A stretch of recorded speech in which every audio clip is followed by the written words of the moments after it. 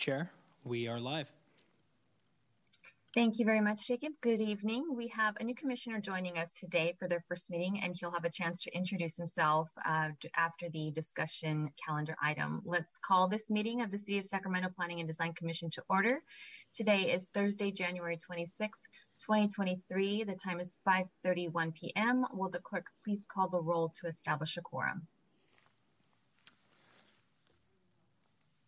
Thank you.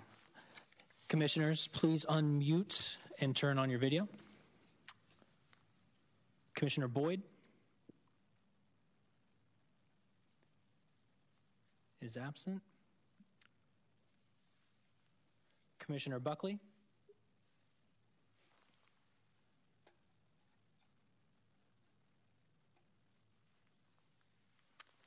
is absent. Commissioner Chase? Here. Commissioner Caden? Here. Commissioner Lamas? Here. Commissioner Macias Reed? Here. Commissioner Zhang? Here. Commissioner Yi? Here. Commissioner Young? Here. Vice Chair Wallace? Here. And Chair Hernandez? Here. Thank you. We have a quorum.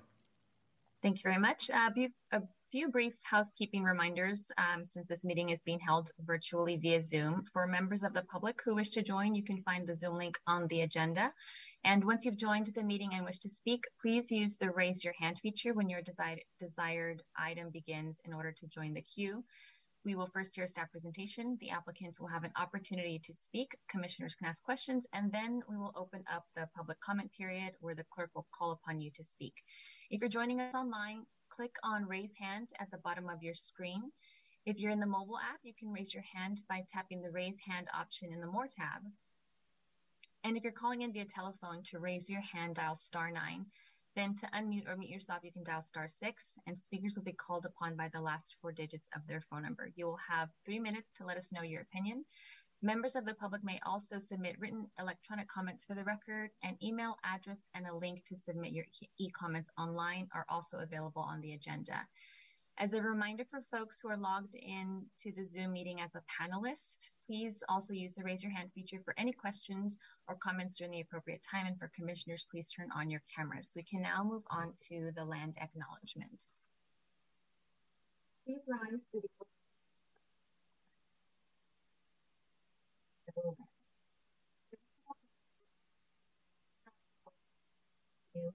Valley of Plains and Miwok, Portland Winter Schools, and the people of Walton. We acknowledge and honor the Native people for us who walk beside us today, choosing to gather today in the active practice of acknowledgement and appreciation for Sacramento's Indigenous people's history, contribution, and lives. Thank you.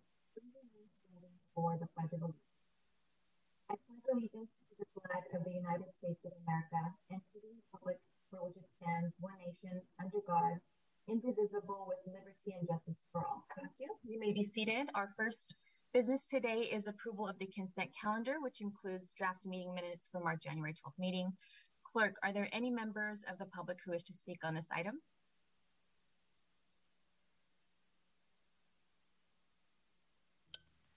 Thank you, Chair. I do have one hand raised from the public. It may not be for comments on this item, however. Can you please promote him as a panelist? I believe he is one of the applicants, if I'm not mistaken. They have been promoted to panelist, and we have no hand raised for public comment.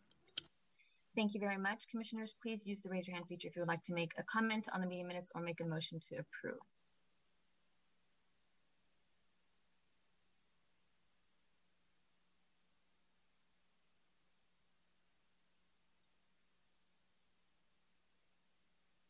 Commissioner Buckley.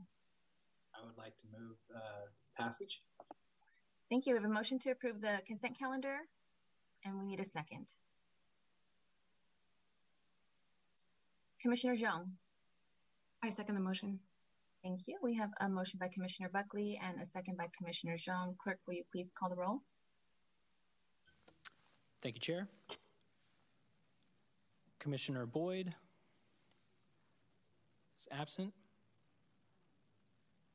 Commissioner Buckley? Aye. Commissioner Chase? Aye. Commissioner Caden? Aye. Commissioner Lamas? I was not present at the previous meeting, so I'm going to abstain. Commissioner Macias Reed?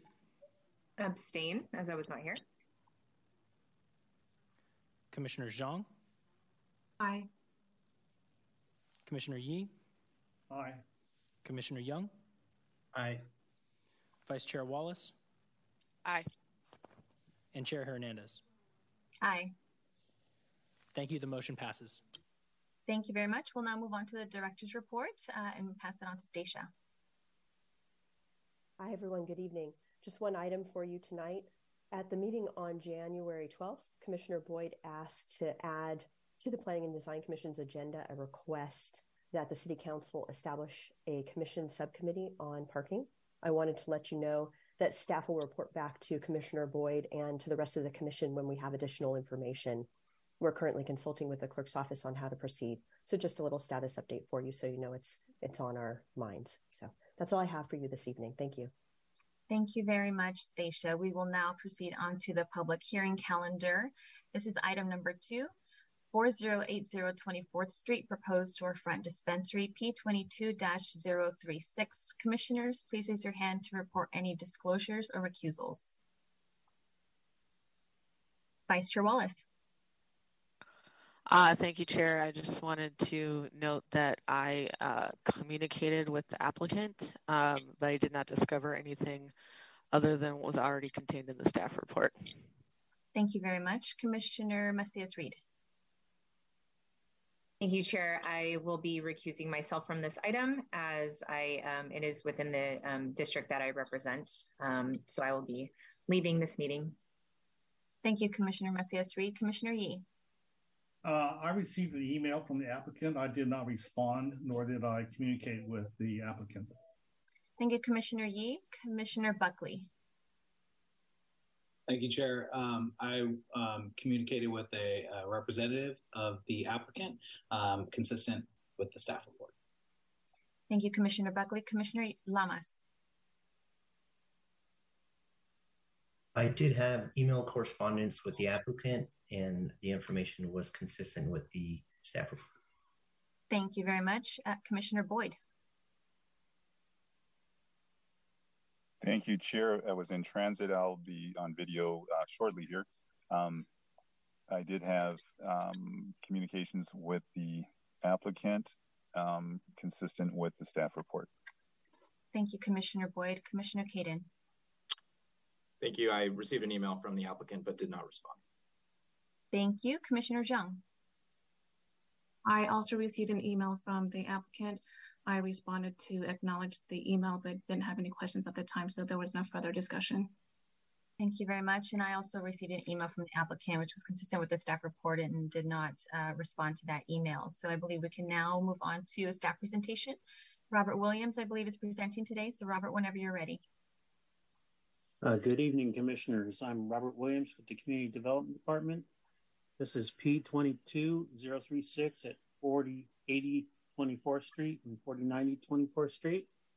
I'm going to show you the project location, surrounding zoning and land uses, a description of the project and why this project requires Planning and Design Commission review. Then I'll talk about the public notice and comments, and then the staff recommendation. Can you all see the screen? I forgot to ask that. Robert, I do not see a staff presentation or okay, hold on. I messed up a little bit, so let me fix that. Just realized I did that. Sorry.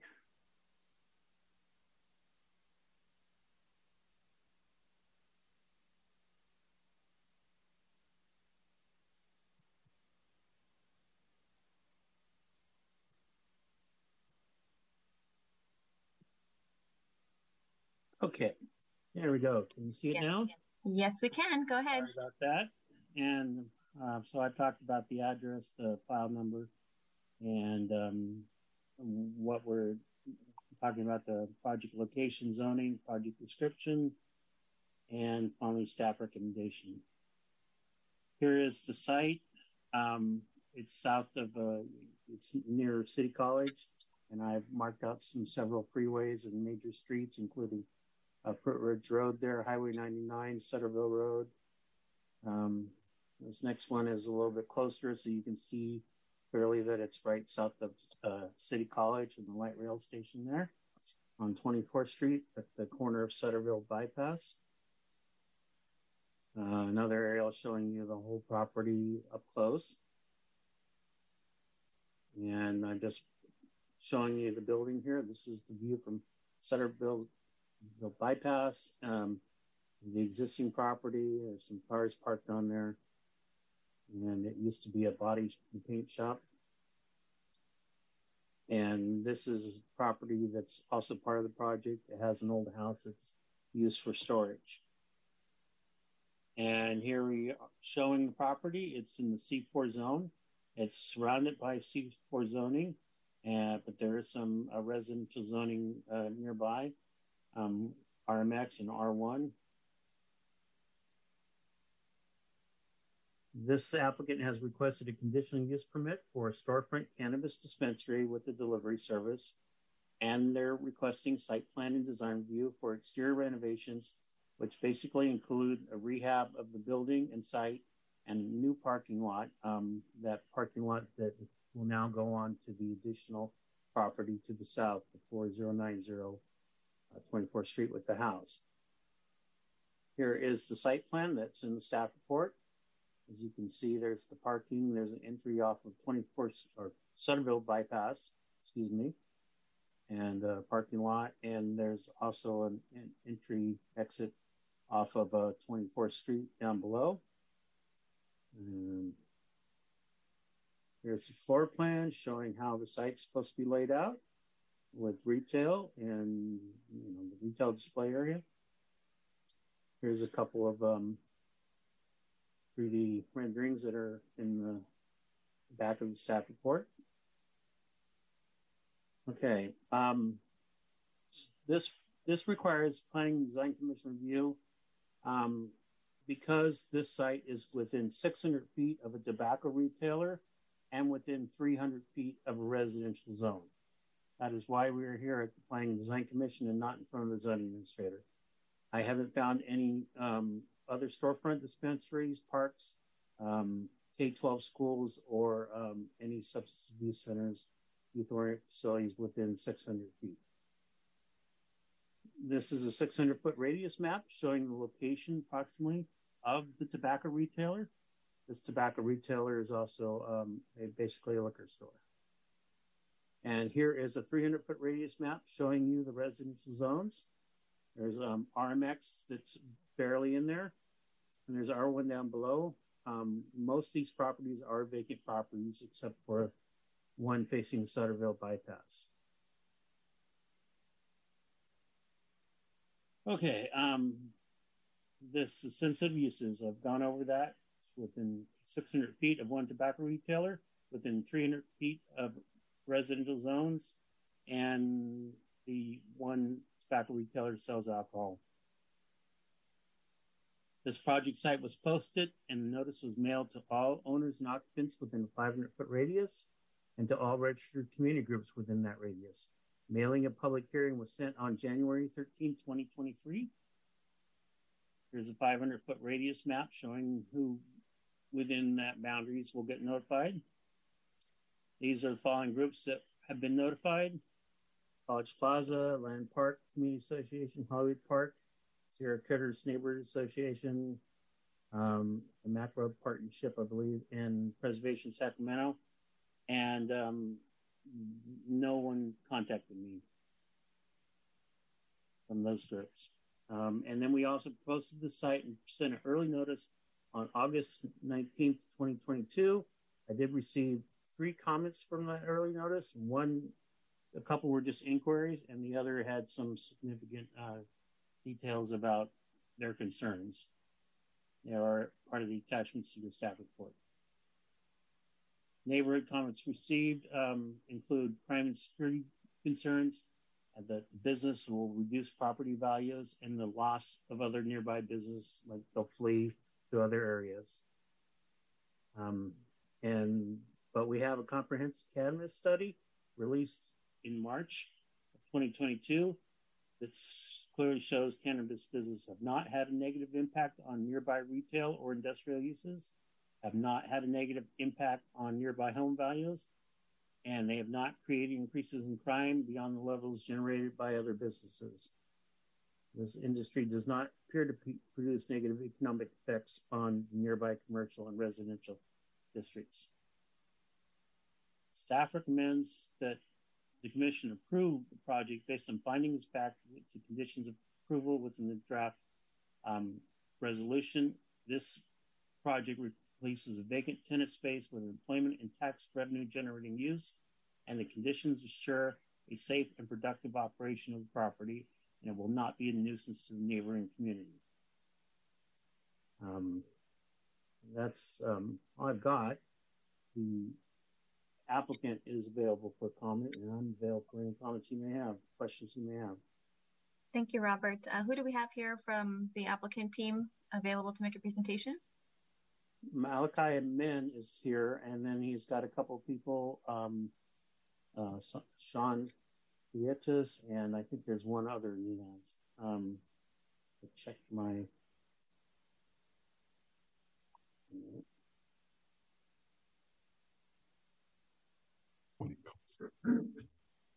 Let's see. It's Sam Prietas. He's one of these people. And Malachi, just go to Malachi and then for the first part. Thank you, Robert. Malachi, whenever you're ready. Greetings, Madam Chair and members of the Commission. Thank you for this moment in time and the opportunity to present the Arise Holdings application for cannabis storefront dispensary to all of you. I'm here with my business partners, Sean Freitas and Henry Ramos. And I'll just start off by giving a little bit about myself. I have a 25-year career in the community economic development and public policy field. And during that time, I've been very intentional about supporting the revitalization and economic development of neighborhoods harmed by drug war impacts. I'm a drug war survivor. There's a long and traumatic story associated with that, but I think this moment in time provides an opportunity to heal in every sense of the word, as well as give back to my community that I grew up in. I've done my economic development and public policy work as a social entrepreneur, as well as an appointed staff member and or an advisor in California's legislature, Office of the Governor, Fortune 500 corporations, University of California Office of the President, and the NAACP, which is the nation's oldest and largest civil rights institution. And in the realm of local and state cannabis policy, I've been an industry leader, and I've successfully helped to shape frameworks for equity in the business, public health, tax revenue, and criminal justice system reform dynamics that guide this cannabis industry. After passage of Prop 64, recognizing that this measure gave no prescription for implementing equity in local jurisdictions, my colleague, Jim Ketty of Youth Forward, and I developed a framework for equity in cities and counties. And this framework, provides considerable guidance in those 4 areas, again, of business, of public health, of local tax revenue, and criminal justice system reform. And so after developing a framework and seeing here in my own backyard in Sacramento that there was no leadership for equity in the city of Sacramento, I began a program within my own organization, the California Urban Partnership, called the Institute for More. And the Institute for More focuses on advocacy and on training social equity populations in policy and in entrepreneurship. And so I became the lead agitator and the community organizer and the policy designer and negotiator who successfully spearheaded the city's adoption of the core ordinance. That ordinance included $2 million in funds for a business technical assistance program to help core entrepreneurs enter the legal market. Fast forward to just last year and before the passage of Measure L, I contributed $30,000 and over 350 man hours towards the efforts that led to the passage of Measure L last year.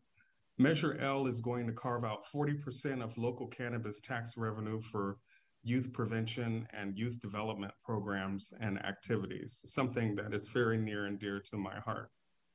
So going on the note of Arise and this application, my partners and I have used an abundance of caution and time to form a site that doesn't have major conflicts with sensitive use restrictions in the city planning code.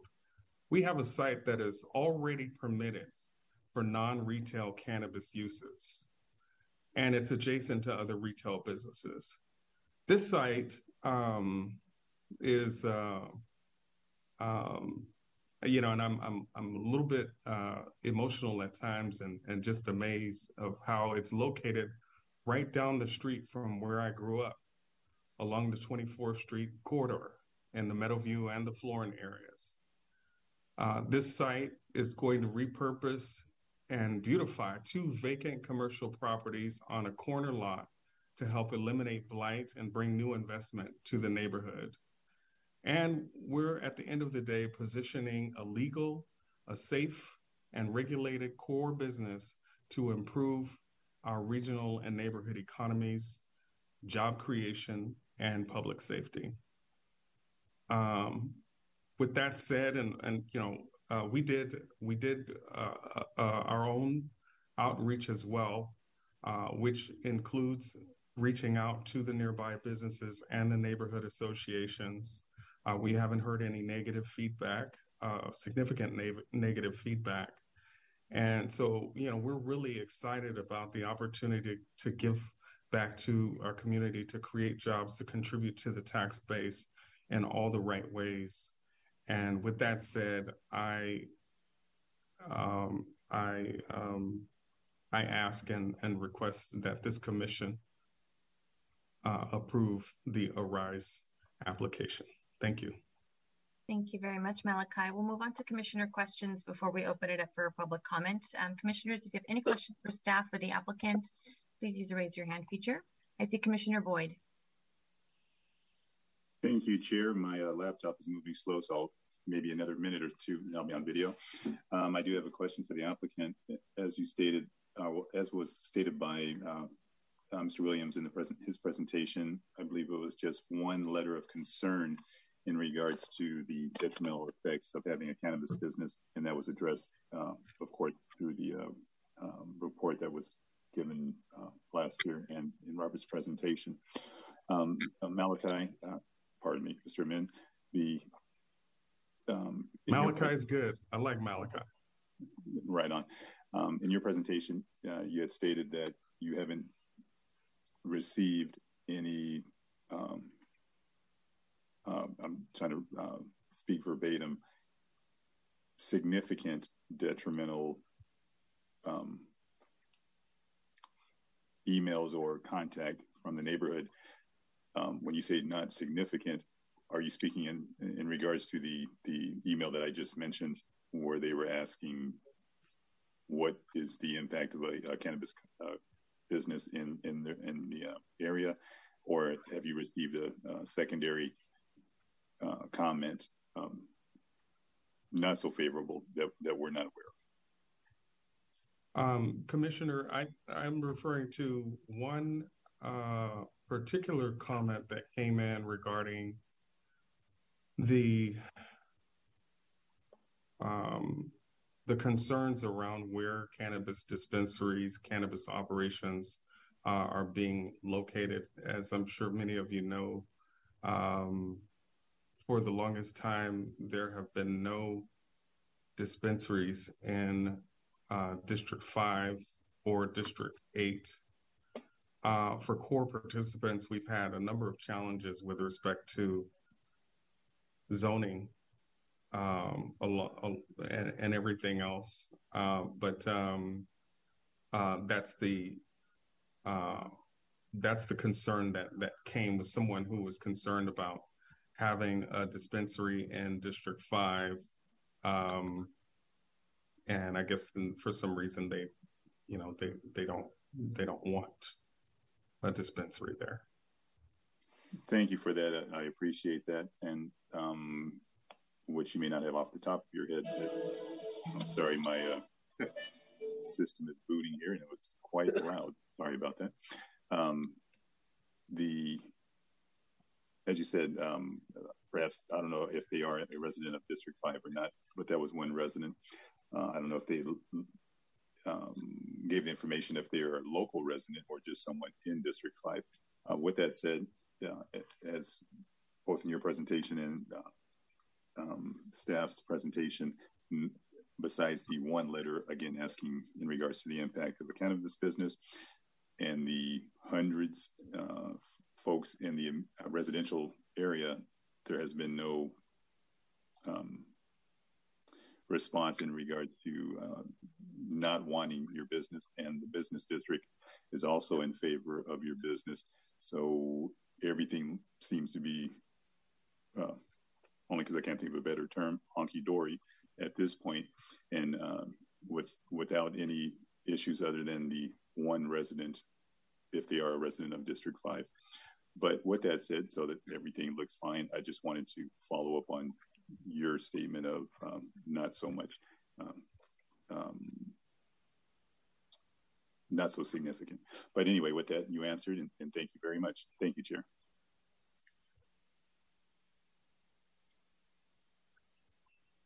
Thank you, Commissioner Boyd. I'm getting a little bit of feedback. I think that was resolved. So thank you, Commissioner Boyd. We'll now move on to Commissioner Chase. Thank you, Chair. I think I've answered the question that I did have for Robert. It's always a challenge when a site is located on a corner in a bend in terms of visibility, but it appears that, and I was going to ask if Public Works had reviewed the driveway locations. It appears that comment BC70 from Public Works has addressed that in keeping walls, hedges, and things out of the line of sight so that there is safe entrance and exit out of those driveways. So glad I found it. Anything else to add to that, Robert? You're muted. Sorry. They reviewed the project. I believe we had some back and forth to fix the plan a little bit. Can't remember quite what that was, but they reviewed it and they accepted the driveways and existing site. So everything should be good for entry and exit. Okay, good. Thank you. Thank you, Chair. Thank you, Commissioner Chase. Commissioner Young. Thank you. My question is for the planning staff. I noticed on an overview, a satellite map, that the location is located adjacent to a certified smog center. Across the street is some auto body work.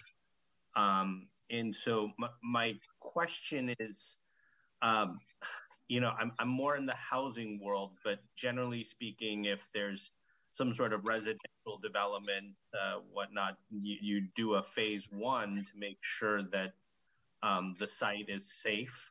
And in this case, you know, my main concern would be for the employees of the store who would be there for long hours. And so I don't know if there's any kind of testing or any sort of analysis that needs to be done to make sure that the water, whatever the water connections are, underground water is safe, or whatever other types of environmental conditions that is going to require, employees who are going to be there for most of the day. I tried looking through the conditions.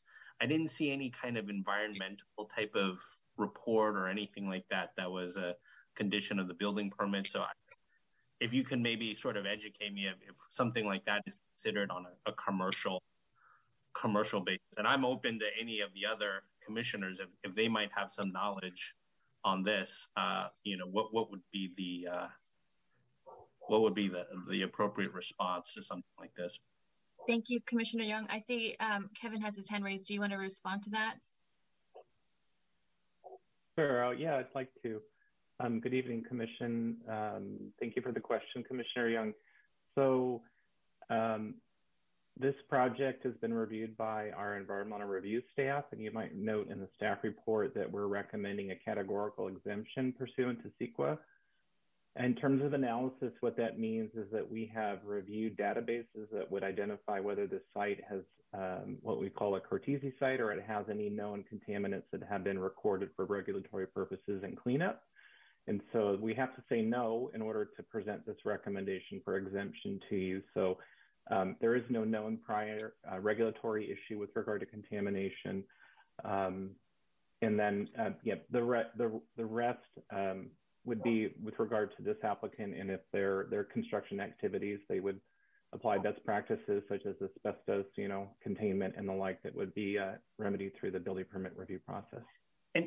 And Colin, is that literature search done within, I'm assuming it was kind of done at what point in time? I'm assuming it's done within a year, right? So we know that nothing's been recorded within the year.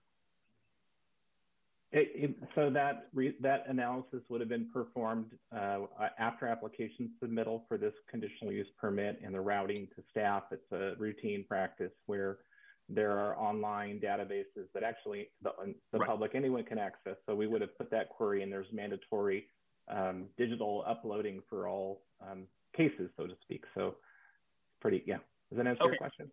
Yeah, that makes sense. Thank you very much. You're welcome.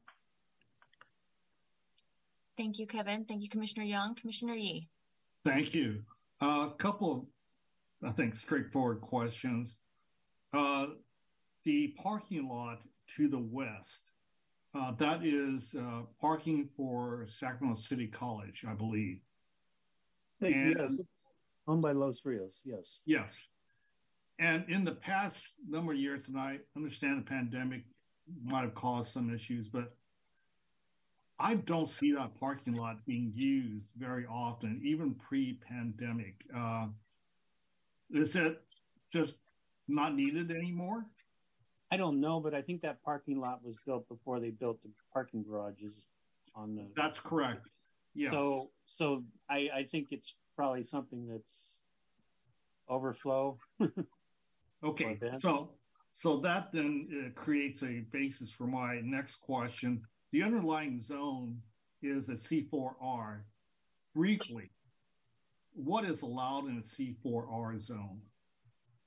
Well, generally heavy commercial uses, something that's it's less than light industrial and it's more than general commercial. I'd have to look up the definition of that to be sure, but so it's a little bit less than light industrial. Thank you. So is any type of residential, single family, multifamily, apartments, whatever, are residential units allowed on a C4R? I think they can be, but I don't remember. Kevin? Yes, thank you. I'll interject. The short answer is no, with a caveat that a dormitory could be proposed. There are some special use regulations that apply. Temporary residential shelter, so for the unhoused, could be proposed and is permitted by right in the district. There are a number multi-unit duplex that we'd have to further evaluate. It looks like the multi-unit's only allowed in the Central City area, C4 zone. So Okay. the menu is rather limited for residential, as indicated by the heavy commercial label. This is one of these chicken and egg types of questions that we often come across. Should, at some point in the future, residential becomes an issue, and if it's not allowed by right, at that point, then staff would consider what the appropriate barrier, fence, wall, what have you, that would be considered at that time to separate this project from the parking lot. Yes. Would that be the process? Well, usually with whatever site plan design review or CUP that's for that property, they would evaluate the land uses and put up the appropriate walls or fences. So that would be a requirement of the next project, not this project. Usually, yes. Okay. Not now. I recall a wrought iron fence around the City College parking lot. Although I do not, on the site plan provided by the applicant team, there is not a notation as to what separates the new north parking lot from the existing City College parking lot. Is there a wrought iron, is there some sort of fence between the two? And I don't particularly care if it's a City College fence or if it's whoever's fence. Is there a separation between the two?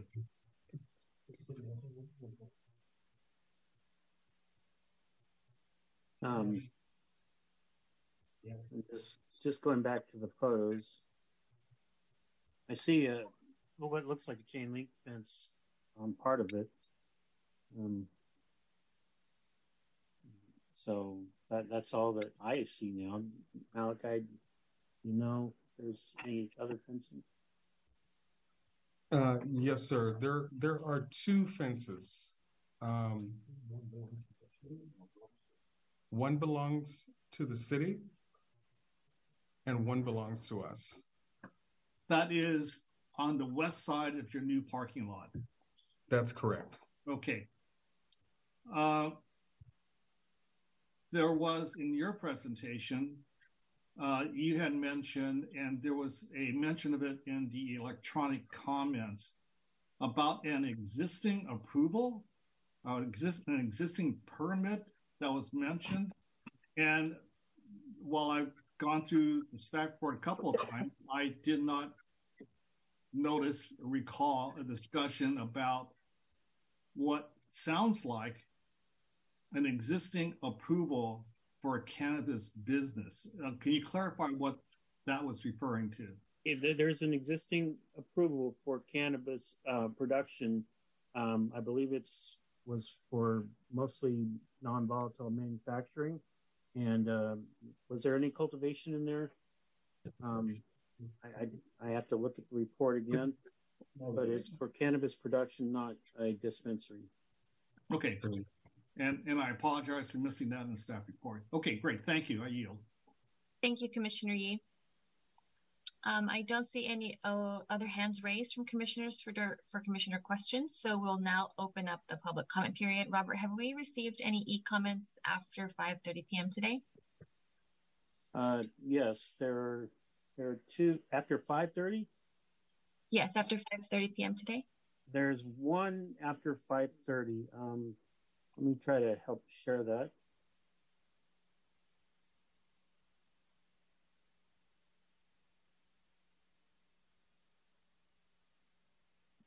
Can you see this screen here? Yes, we can. Thank you for pulling that up. 5:50 p.m. Okay, we'll take a minute to review this additional comment.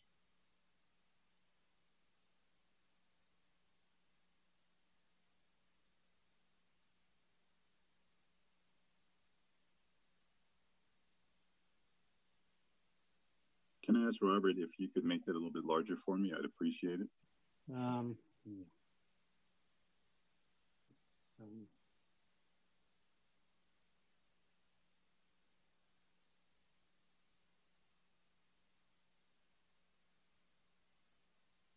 that working?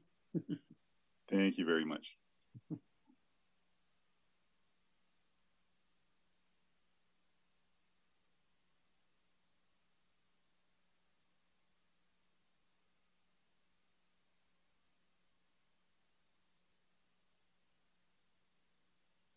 Okay, thank you, Robert, for pulling that up. We can now move on to the public commenters who wish to speak on this item. Clerk, will you please queue up the speakers?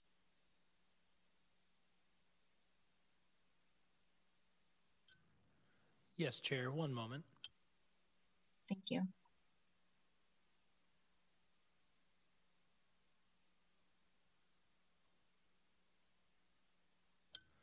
Chair, I have 3 members of the public with their hand raised. One L. Inman, I'm going to allow you to speak now. Good evening, everyone. My name is Lasidra, and I'm here today as a community member and a core program participant. I strongly support Malachi's proposed storefront dispensary, and I urge the Planning Commission to approve this project. Malachi has a proven record of community outreach and contributions, and his dispensary will bring much needed social and economic benefits to the area. The core program is an important initiative that aims to provide equity for minorities in the cannabis industry, as you all know. And I believe that Malachi is the right person to lead this project. Once again, I urge you to vote in favor of this project. Thank you for your time.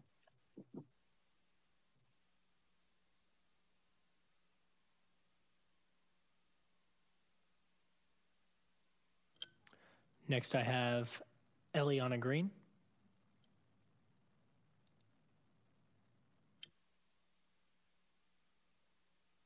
Hello. Hi, my name is Eliana Green. I'm calling for the Hood Incubator, a grassroots organization empowering drug war survivors to end the drug war by 2040. I'm calling to urge you to approve their RISE storefront application dispensary today.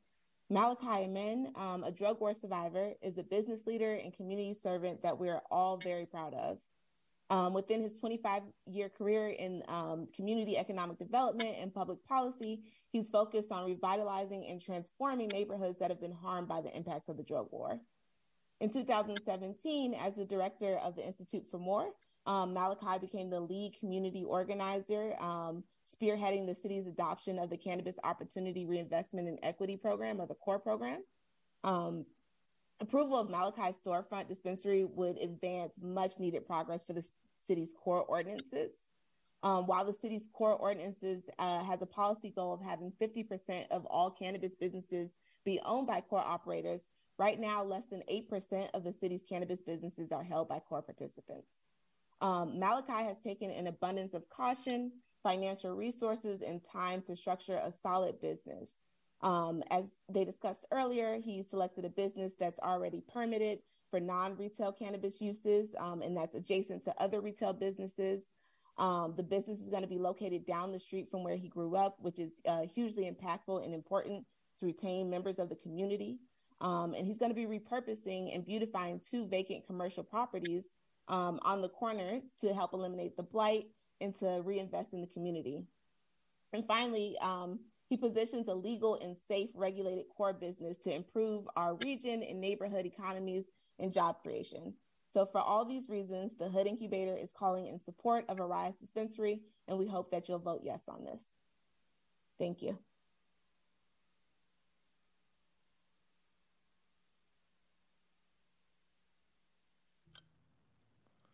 Next, I have Maisha.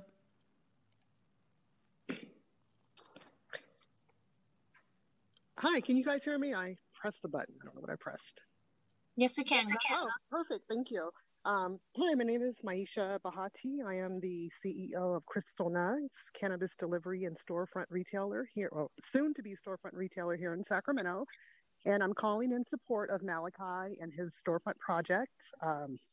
Malachi has clearly been essential in social equity here in Sacramento, definitely a community leader. And he's going to bring the community, opportunities with this storefront dispensary. We desperately need that community involvement and that commitment in this cannabis industry. So I think this is a wonderful opportunity. He deserves it. He's going to bring a lot of opportunity to those who would not otherwise have it. And so I fully support this project, and I hope that, he will get approved. Thank you so much.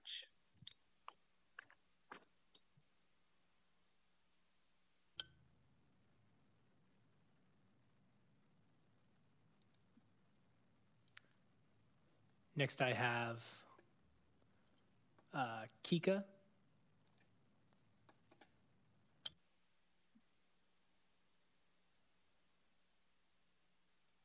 Good evening, all. My name is Kika Keith. I am the co-founder of the Social Equity Owners and Workers Association, as well as board member for the California Cannabis Equity Alliance.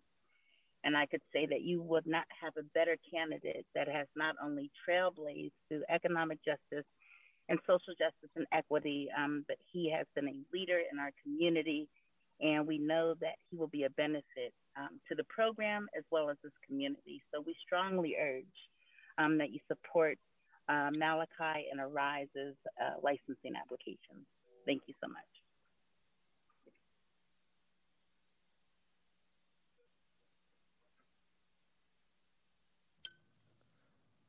And our last speaker is Kevin.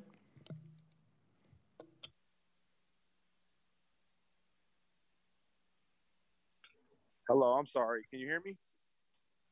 Yes, we can. Sorry, I had to pull over to get this. Now, I just want to be short and sweet. My name is Kevin Hooks. It's been a lot said about, Brother Malachi and his team, and all of it is true. He goes above and beyond for, everyone in this community, the community that we call the core community that's been, going through these same planning commission dates. And you hear a lot of the same people, but just know that, when you advance projects like these, it advances everything that we all talk about and want to build with each other. And, again, everything that's been said, Malachi has helped us. I've seen him help countless people in just a short time of knowing him, to be honest. I met him 2 years ago. He's been knowing people that I've known my whole life. And, it's been a blessing just, just knowing him and knowing that all of us, the people that have called in are here and, appreciate planning commissioning for always, thinking of the core community when you guys can. And, to Malachi and his team, congratulations. Please vote yes. Thank you.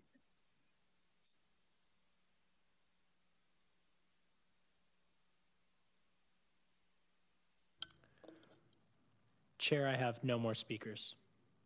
Thank you, Jacob. We'll now close the public comment period and bring the discussion back to the commissioners. Commissioners, any questions, comments, or motions? Commissioner Caden. Thank you, Chair. Just wanted to say that this project's in the district from which I was appointed. Seems like a great project to me. When it comes for a motion, I'll be happy to support and looking forward to hopefully a great new business in this part of the city. Thank you, Commissioner Caden. Commissioner Buckley. Thank you, Chair. I just wanted to thank the applicant for their presentation. Thank you, staff, for your presentation as well.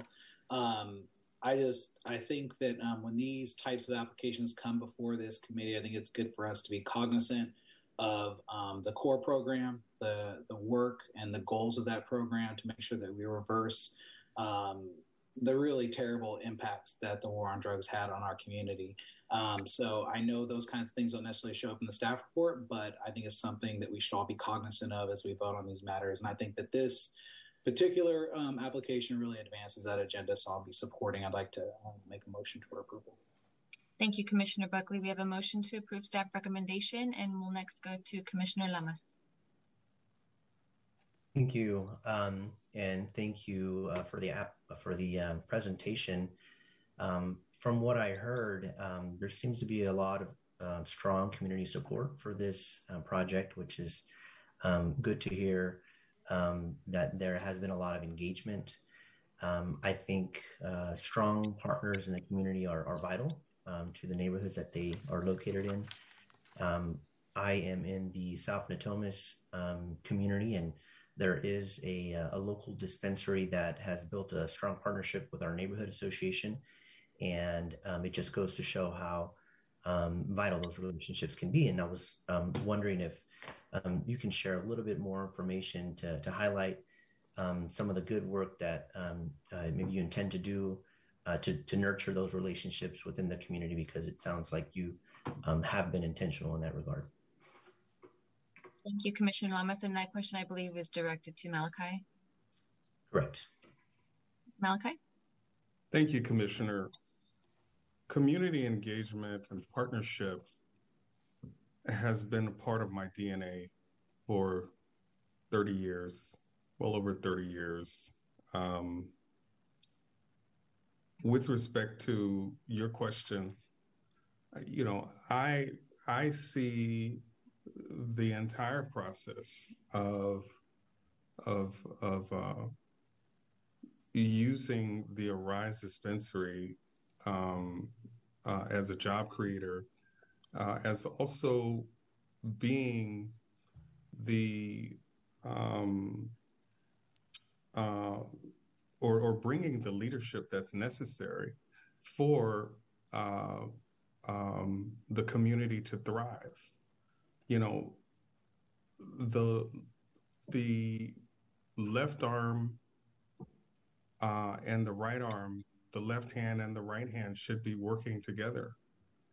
And, you know, our neighborhoods are only as strong as the business and community resident partnerships, as well as other institutions partnering together to bring what is necessary to create a thriving community. And that I see, you know, is 5 elements. And, you know, that includes the access to capital, the civic engagement, the infrastructure that's necessary, which is not only utilities, but transportation and housing, and also infrastructure for youth and young people to be supported and to thrive in reaching their fullest potential. It includes the workforce development, which is why I am so honored and hopeful to have had the opportunity to partner with California community colleges. And as you can see in the staff report, we have support from the Los Rios Community College District that is moving in the directions that many other community colleges across the state, namely San Francisco City College, Long Beach City College, and a number of others are coming online with their cannabis curriculum from that will cover everything from the mechanics of the supply chain to the medicine and the sciences, as well as, you know, the education around responsible use. And you know, all of those things are incredibly important to me, and I hope that answers your question, Commissioner. Thank you. Thank you, Malachi. Thank you, Commissioner Lamas. We have next Vice Chair Wallace.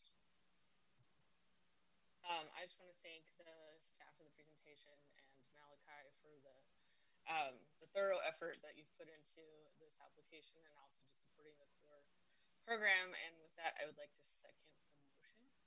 Thank you very much. We have a motion by Commissioner Buckley and a second by Vice Chair Wallace. I see Commissioner Boyd with his hand raised.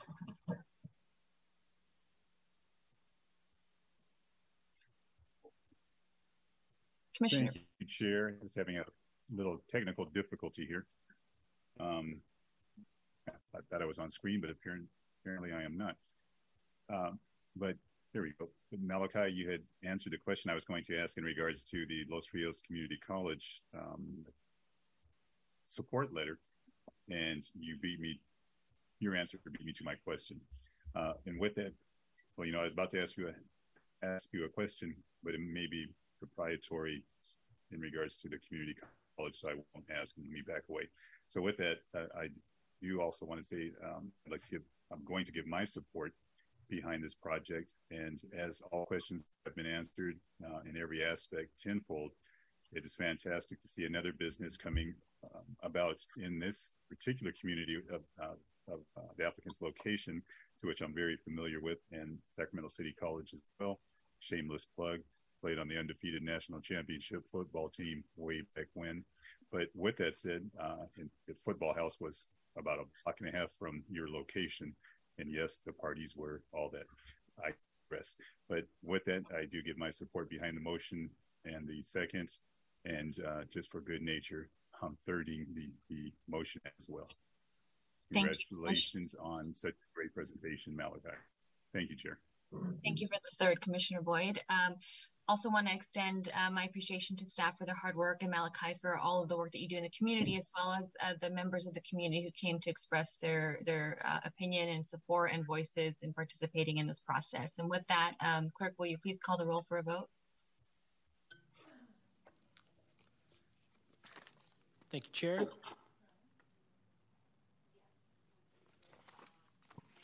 Commissioner Boyd? There we go. I guess I'm still having issues. Aye. Commissioner Buckley? Aye. Commissioner Chase? Aye. Commissioner Caden? Aye. Commissioner Lamas? Aye. Commissioner Macias Reed has recused herself. Commissioner Zhang? Aye. Commissioner Yee? Aye. Commissioner Young? Aye. Vice Chair Wallace? Aye. And Chair Hernandez? Aye. Thank you. The motion passes. Thank you very much, Robert. Congratulations, Malachi. We'll now move on to item number 3. This is Sacramento Music Hall, P20-041. Commissioners, are there any disclosures or recusals? Commissioner Caden. Thank you, Chair. I exchanged emails and had Zoom calls with both the applicants and an attorney representing clients that are opposed to the project. All conversation was consistent with the staff report as well as the supplemental materials. Thank you, Commissioner Caden. Vice Chair Wallace. Chair, I've had a couple of meetings both with representatives of the Power In Alliance and also the applicant over the last year and a half, actually, and everything has been consistent with what is reflected in the staff report today. Thank you, Vice Chair. Next, Commissioner Young. I had a Zoom meeting with the applicant's representative consistent with the staff report. Thank you, Commissioner Young. Commissioner Yee. Thank you. I had a Zoom meeting with the applicant's team, that is, and with representatives of the Power In Alliance. I've also exchanged emails with staff, all consistent with the staff report. Thank you, Commissioner Yee. Commissioner Buckley. Thank you, Chair. I met with a representative of the Power In Alliance and discussed matters consistent with the staff report.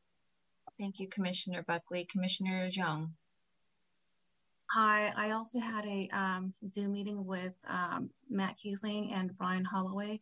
Items that were discussed were consistent with the staff report. Thank you. Thank you, Commissioner Zhang. Commissioner Lamas. I met virtually with a community member.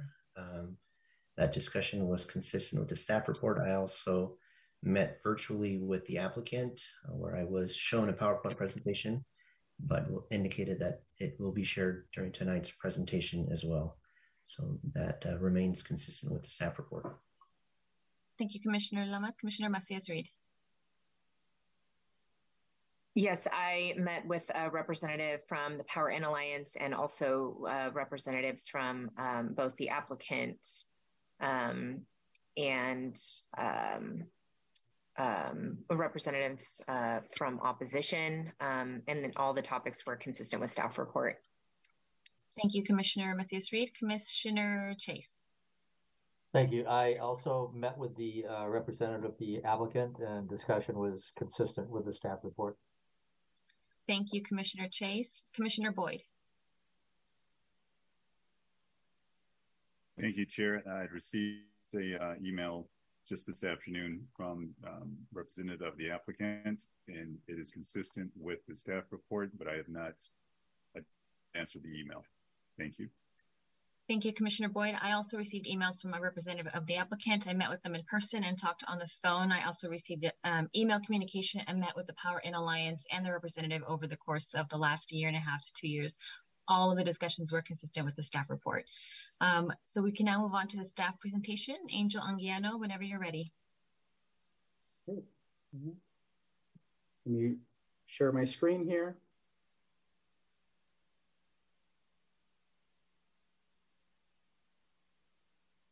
Okay, great.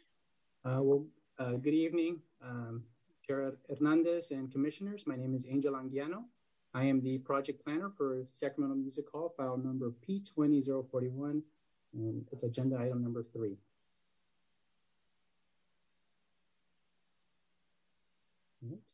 The proposed project is a request to establish a music and performing arts center and a restaurant at 2950 and 3250 Ramona Avenue. The applicant is proposing to combine the existing vacant buildings on site and repurpose them to allow for the proposed operations. The requested entitlements include a conditional use permit to establish a bar and nightclub in the manufacturing, research and development zone, solid waste restricted overlay, and Sacramento Center for Innovation specific plan area, a conditional use permit to utilize one off-site parking lot beyond 1,250 feet from the site, site plan and design review to repurpose 2 vacant warehouse buildings and associated site improvements on approximately 6.36 acres, and a tree permit to remove 12 city trees. Early in the review of the project, staff evaluated the project description, its plans to identify the appropriate land use category for the proposed use. Staff considered both assembly and bar and nightclub uses. Within the manufacturing, research, and development zone, assembly uses are allowed by right, and bar and nightclubs are allowed with approval of a conditional use permit. Staff acknowledges the several community letters that we received throughout the process of the project, expressing concerns with the use because it's seen as a bar and nightclub with occasional concerts. However, in order to remain transparent and err on the side of caution, staff determined that the proposed project could not be considered an assembly use since alcohol would be served at 2 bars that are detached from the restaurant, with the probability of the majority of the guests patronizing the event area and not frequenting and or purchasing a meal at the restaurant. Therefore, for zoning purposes, staff determined that the proposed use more closely resembled a bar and nightclub land use and requires a CUP review and granted by the commission. Staff also recognizes the use will function as a performing arts and event space that would host a wide range of events, that the proposed use would not closely be resembled as a bar and nightclub.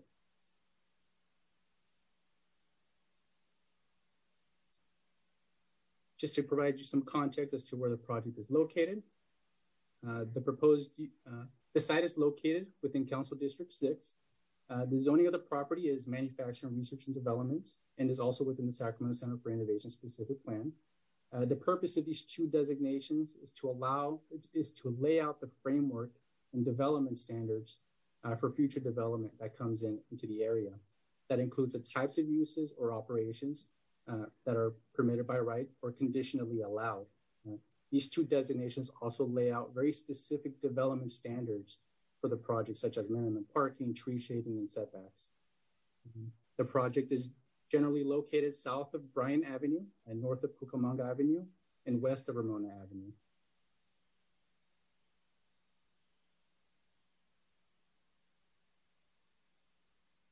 As previously mentioned, the project is located within the Sacramento Center for Innovation specific plan, which was adopted in 2013 by the city of Sacramento. The specific plan redeveloped approximately 240 acres of land to transform a primarily heavy industrial area into a more intensive employment center that serves as a hub for innovation businesses and clean technology industries. The specific plan was designed to guide future decisions regarding land use, intensity of development, circulation, public services, and the necessary infrastructure improvements to support the innovative businesses. Included in the specific plan, a number of guiding principles were included to provide guidance for development. A number of assumptions pertaining to distribution of land uses and proposed intensities were also made for future development in the area. The assumptions were not meant to be prescriptive, but rather act as a tool to envision an overall level of future development within the 240 acres of land. Specifically within this area, the document or the specific plan defers all development regulations, including land use and zoning, to Title 17 or the Planning and Development Code. The only specifically prohibited use within this area is cannabis cultivation. In Title 17, a bar and nightclub use is allowed with a conditional use permit approved by the Planning and Design Commission. It's also important to note that in 2013, the bar and nightclub land use was listed in the zoning ordinance, and like cannabis cultivation could have been specifically prohibited, should have been decided by the stakeholders at that time.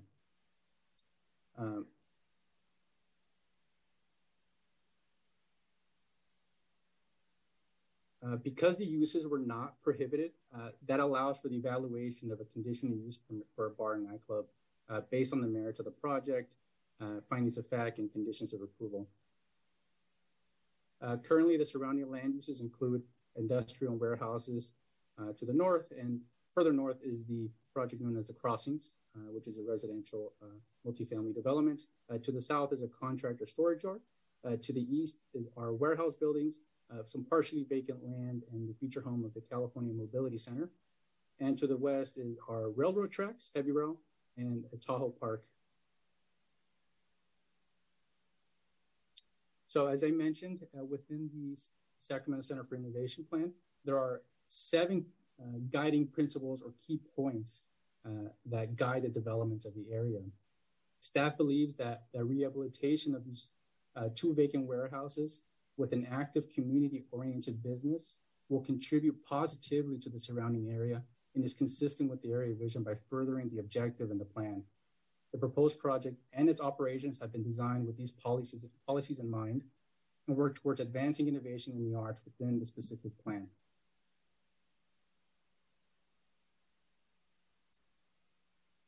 The project is located within the Employment Center mid-rise within the general plan. The general plan is a guiding document that sets forth specific policies and goals that on how the city should grow in the long term. In this case, the site is located within the Employment Center mid-rise area, and it's envisioned as a critical role in accommodating new businesses, creating new jobs, and providing an opportunity for new infill development. The wide variety of uses are provided in this designation, including large mixed-use office, employment centers that include office complexes, support retail and service uses, such as restaurants, dry cleaners, gym fitness centers, markets, hotels, residential uses, as a supportive mixed use or adjacent to large employment centers and special uses. In the staff report, a number of general plan policies are listed in which the project is consistent with, but I'd like to highlight a few of them.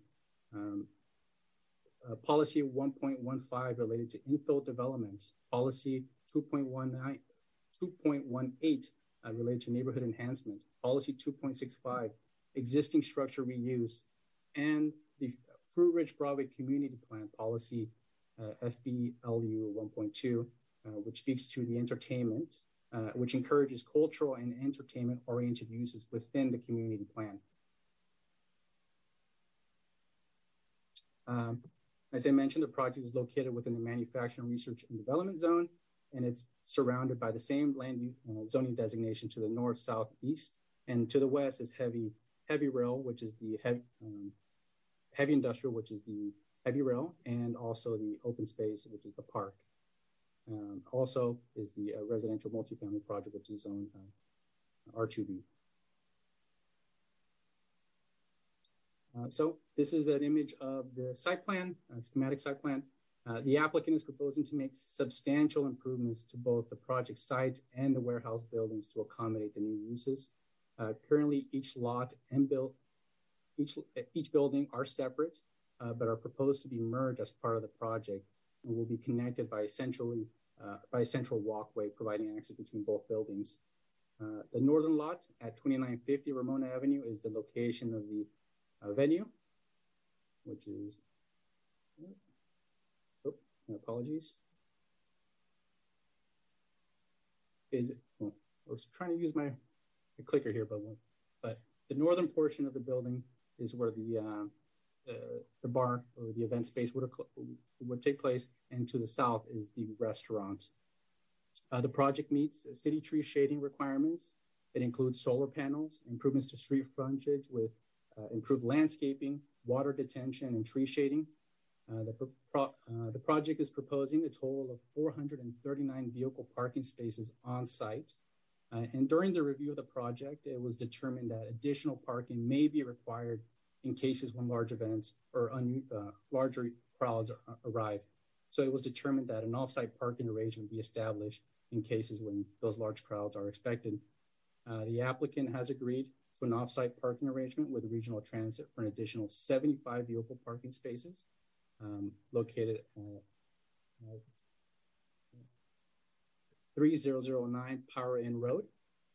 And the applicant has also agreed to provide shuttle services to take attendees to and from the venue. In total, the building has been designed for a capacity of approximately 2,200 people.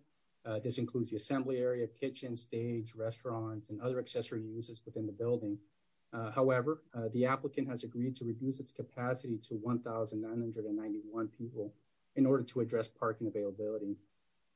Based on the aforementioned operations plans, the applicant anticipates hosting 2 to 3 events a week with full-time with the restaurant operating daily. Events would be scheduled between the hours of 6 a.m. and 1 a.m. Sunday through Thursday, and from 6 a.m. to 2 a.m. Friday, Saturday, and holidays. The restaurant is anticipated to be open Sunday through Thursday, 11 a.m. to 1 a.m., and Sunday through Thursday from 11 a.m. to 2 a.m., Friday, Saturday, and holidays. Staff reviewed the requested hours of operation, and taking into consideration the community's concerns, staff is recommending that the venue stop performances at 1 a.m. Sunday through Thursday, and 2 a.m. Friday, Saturday, and holidays. The actual public hours of operation will vary depending on the event.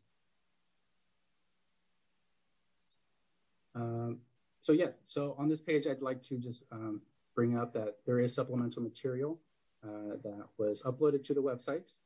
It includes a commission study by the Power and Alliance, which is an analysis of the transportation impact study prepared by Fair and Pierce. And Fair and Pierce provided a response to the letter that was provided.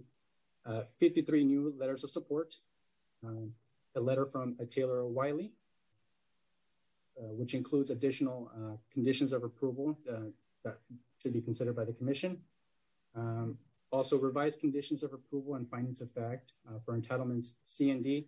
I'd like to just point out that we just adjusted after coordinating with the applicant's architect and finding some of the numbers. We updated the building square footage to 31,905 square feet, but the bar and nightclub area totals approximately 21,931 square feet. And then also a letter to the Planning Commission that was included as part of the supplemental material. So with that, staff is recommending approval of the project and recommends that the Planning and Design Commission approve the project this evening, subject to the draft conditions of approval and findings of fact. Staff supports the project because it furthers the goals and policies of the general plan, Fruit Ridge Broadway Community Plan, and the Sacramento Center for Innovation Specific Plan Area. And the project design, operations, and conditions of approval will ensure that the event venue and restaurant will contribute positively to the surrounding neighborhood and will support the redevelopment goals of the area. So with that, that concludes my presentation. We also have Tina Levoy she's the new nighttime manager, who would like to make a brief presentation and give you some additional context as to what what happens after the conditional use permit process, and what happens on her side of the entertainment permitting side. So I'll leave it to her. Thank you very much, Angel. Was it Tina you said would be presenting next? Tina, Yes. whenever you're ready. Okay, thank you. Good evening. I'm Tina Levote. I'm the city's nighttime economy manager, and staff asked me to provide a brief overview of the city's entertainment permit program and its requirements, as tonight's project would be subject to the program if approved. So I have a presentation I'd like to share.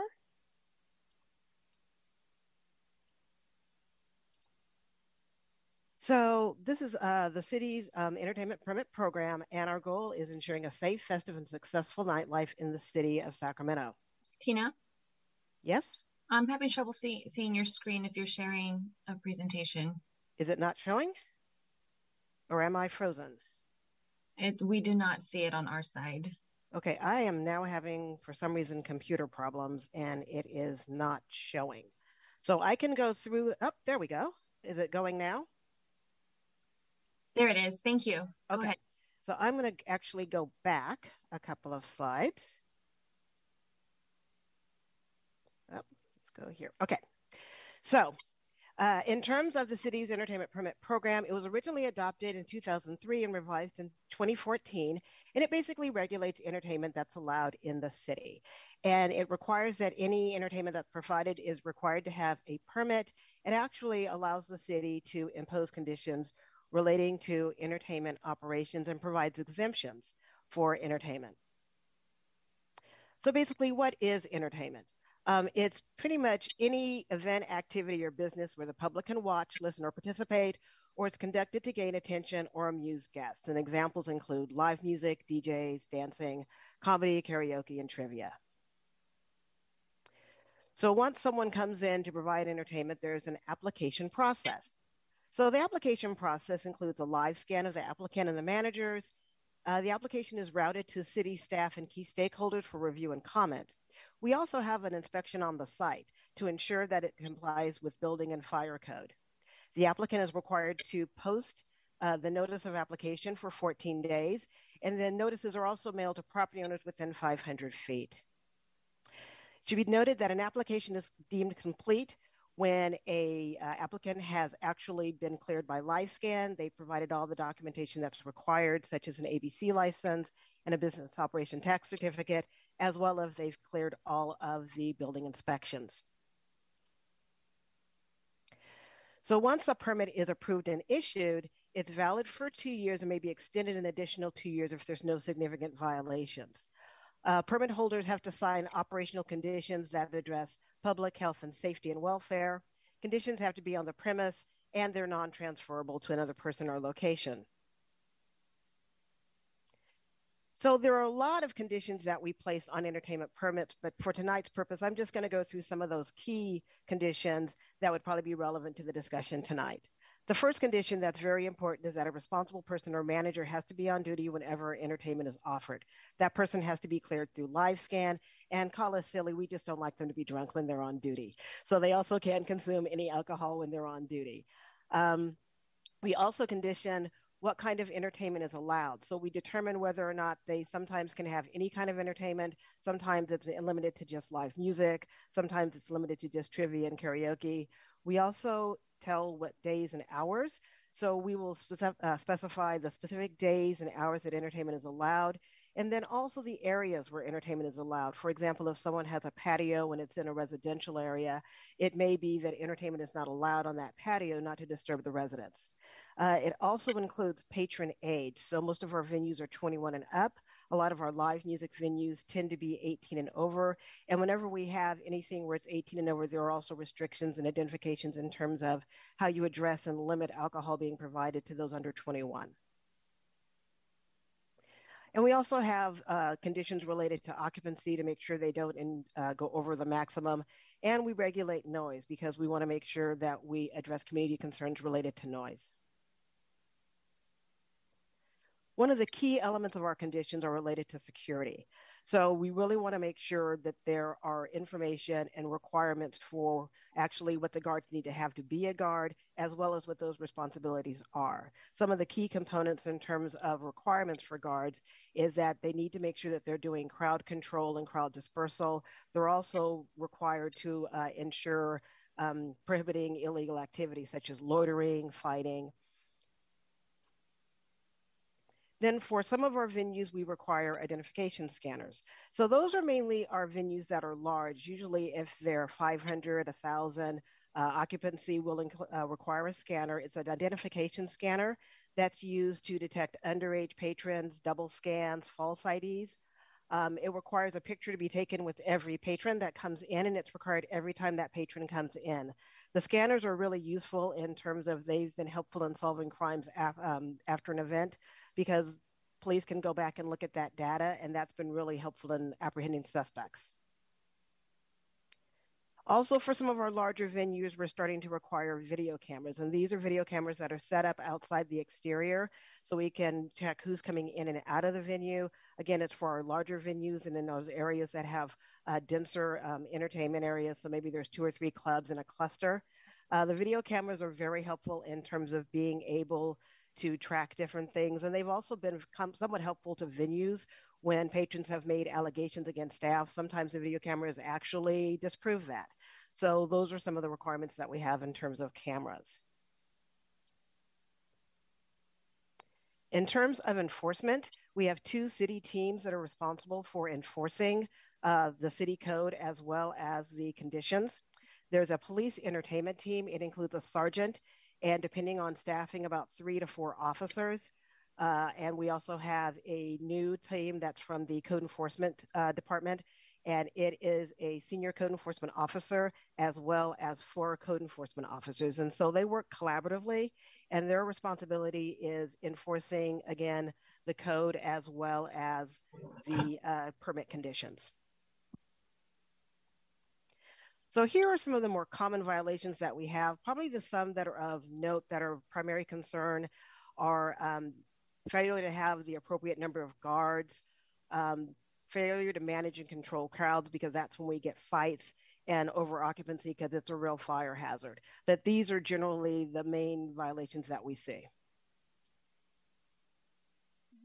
In terms of violations, violations are observed by staff, and there's a number of remedies that we have to address violations. We can do a simple notice of violation, which is a warning.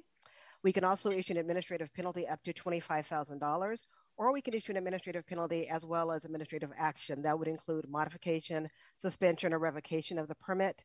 If someone is a repeat offender and they're a permit holder and they have a number of violations, it also might impact their ability to get renewed. And if we have someone that's a permit holder and they have a number of different violations, when they come to renew their application, that permit may not be renewed.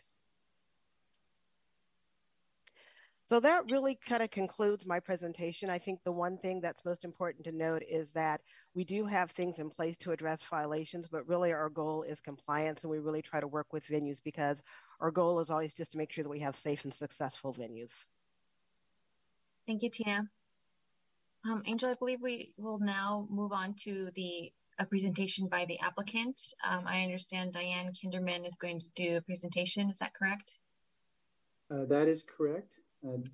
Diane, I have the PowerPoint presentation. I can skip slides as you asked. Thank you. And Chair, good evening, Chair Hernandez and Commissioners. My name is Diane Kinderman. I'm an attorney with the law firm of Abbott and Kinderman, and I represent the applicant. And I would first, before I start on my presentation, like to thank staff. Angel Anguiano and Marcus Adams have been so helpful to guide us effectively through this process for tonight's hearing. So thank you to both of them. We really appreciate their efforts on this. I'd also like to mention briefly before we start this short PowerPoint that we submitted a late letter this afternoon. Our practice is to get these into the record with your staff report prior to that, but we were trying to complete it in lockstep with as many of the opposition comments, but that is why it's a little bit late. What I will tell you, and we did discuss this with staff earlier, this afternoon. The content of the letter is that it is a letter that dovetails with the analysis in the staff report. It identifies how the project is consistent with the general plan, the zoning, all of the community plans, including the Sacramento Center for Innovation plan, and it's consistent with the PBID, the Power in Alliance PBID statutory obligations on business development. So our letter talks about that. We did respond to some of the opposition, but Fair and Peers, the city had Fair and Peers, its traffic consultant, already prepare and put in the record while we were preparing our response, their own technical response to a supplemental traffic report that had been submitted to us. So that's the composition of the letter. And once again, we apologize for being late, but we did want to get it in the record. And it really just dovetails with the staff report. So with that, I do have a brief PowerPoint presentation. And if you could just turn that down, excuse me. And when I'm done with the PowerPoint presentation, I would appreciate, and I know that we have limited time, I would appreciate the opportunity to talk about a compromise that we suggested to the Power in Alliance on 7 conditions of approval they had presented to us. So I will go through the PowerPoint, if I may, and then I'd like the opportunity to go through the proposed compromise with your permission. And so with that, thank you very much, Angel. So we're on our first slide here. And if you would this shows you what the depiction of what the front of the music hall might look like. And our second slide really just shows the 2 buildings as they currently exist. They're vacant tilt-up warehouses that will combine into one building to constitute the music hall, which is the larger building, and the restaurant, which is the smaller building. And I know staff discussed this a little bit.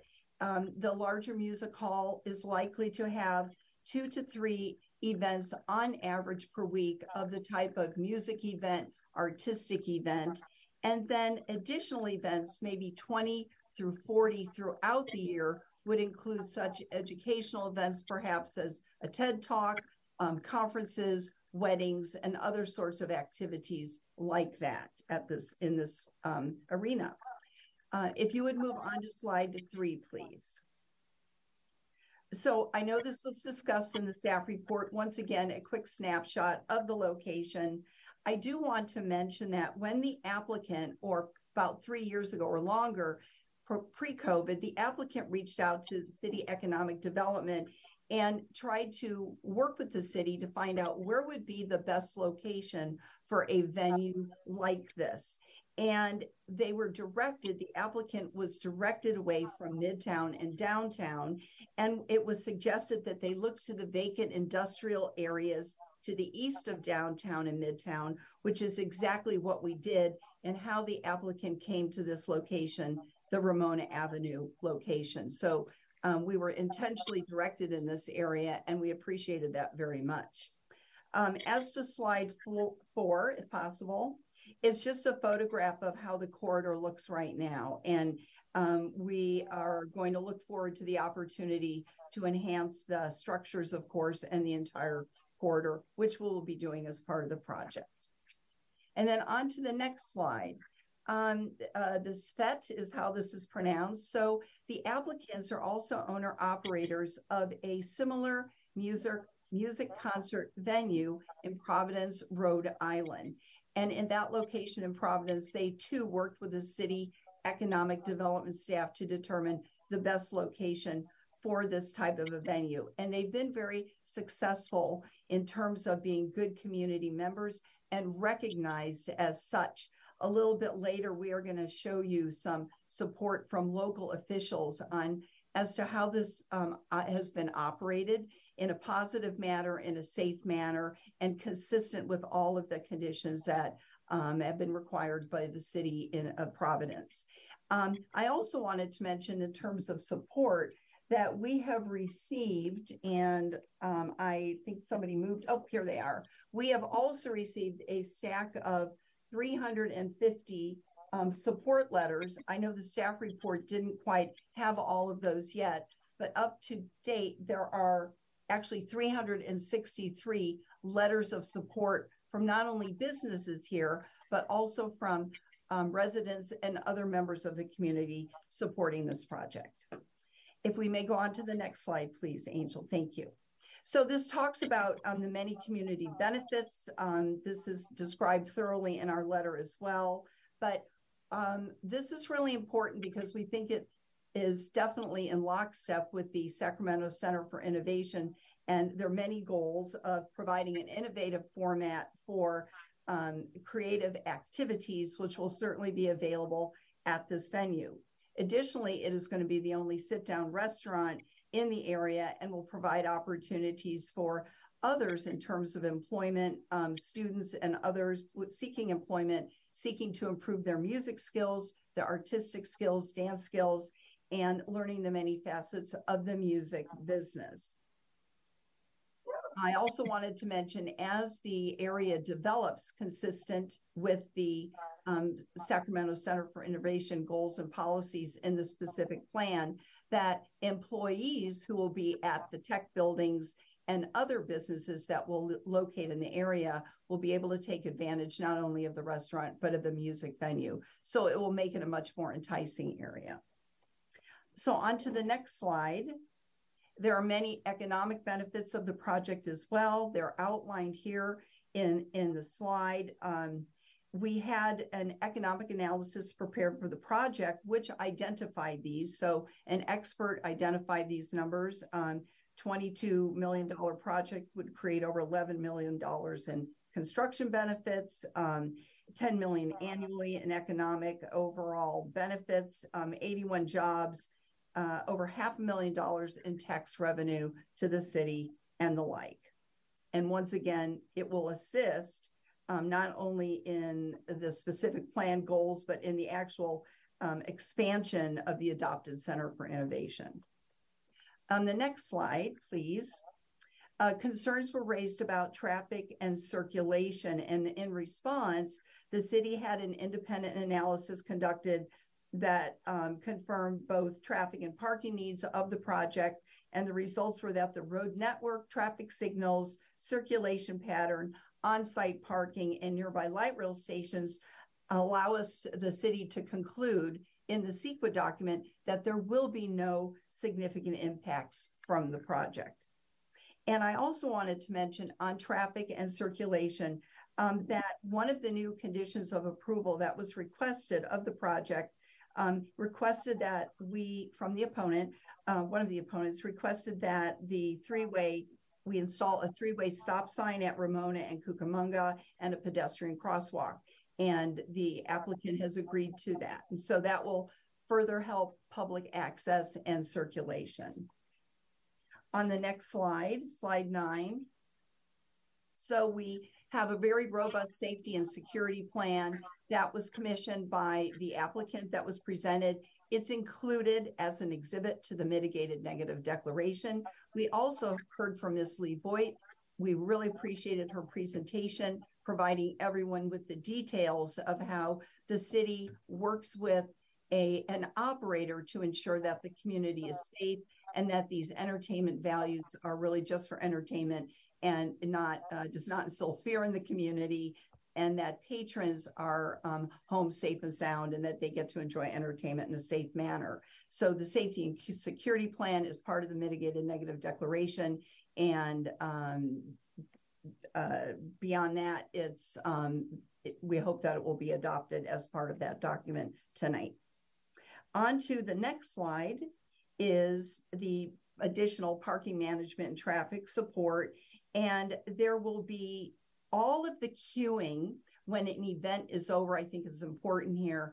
All of the queuing of any Ubers or other vehicles coming to pick up patrons will be on the site. There will be no off-site queuing. So it's been designed very efficiently not to cause any off-site impacts while people are lining up to get in their rides.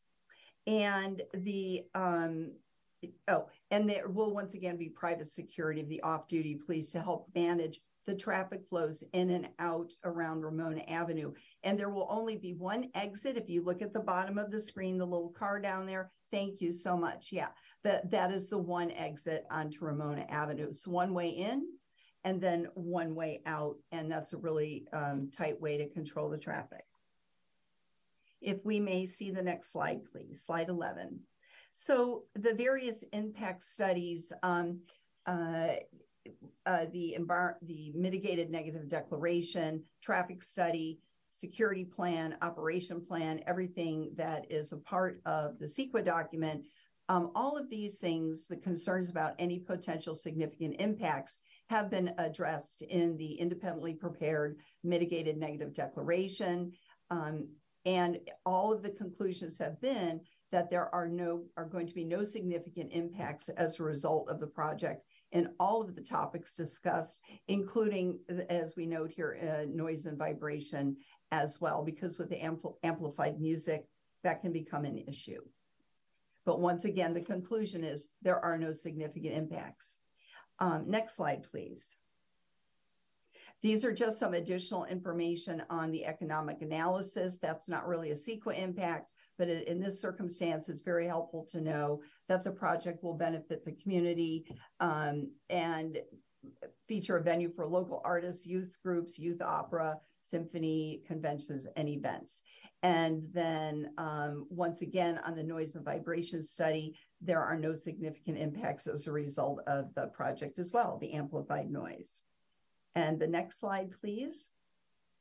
Now, we refer to these as community enhancement. So throughout the 3-year course, we, of course, were a little bit slowed down with COVID, but we appreciate the city continuing to work with us on this project as we were all able to during the pandemic. But there are 17 or more community enhancements that have been developed as we listen to the community members, as we listen to the city, what was important to them to see at this project. The applicant listened, and here are 17 of these community enhancement that have been part of this project, including adding a second parcel for extra parking, solar arrays, additional EV parking, expanding the restaurant to include lunch and dinner seatings for employees in the area in this Center for Innovation as it evolves, limiting alcohol sales so that they conclude 1 hour before closing times, the separate vehicular entrances, opportunities for students and local musicians to practice, hold recitals and other volunteer opportunities on site, murals, metal artwork, and what have you. So this is just a list of some of the benefits that really are non-nexus items that the applicant has agreed to as it worked closely with the community and with the city to present this project to you today as it is. And the next slide, please.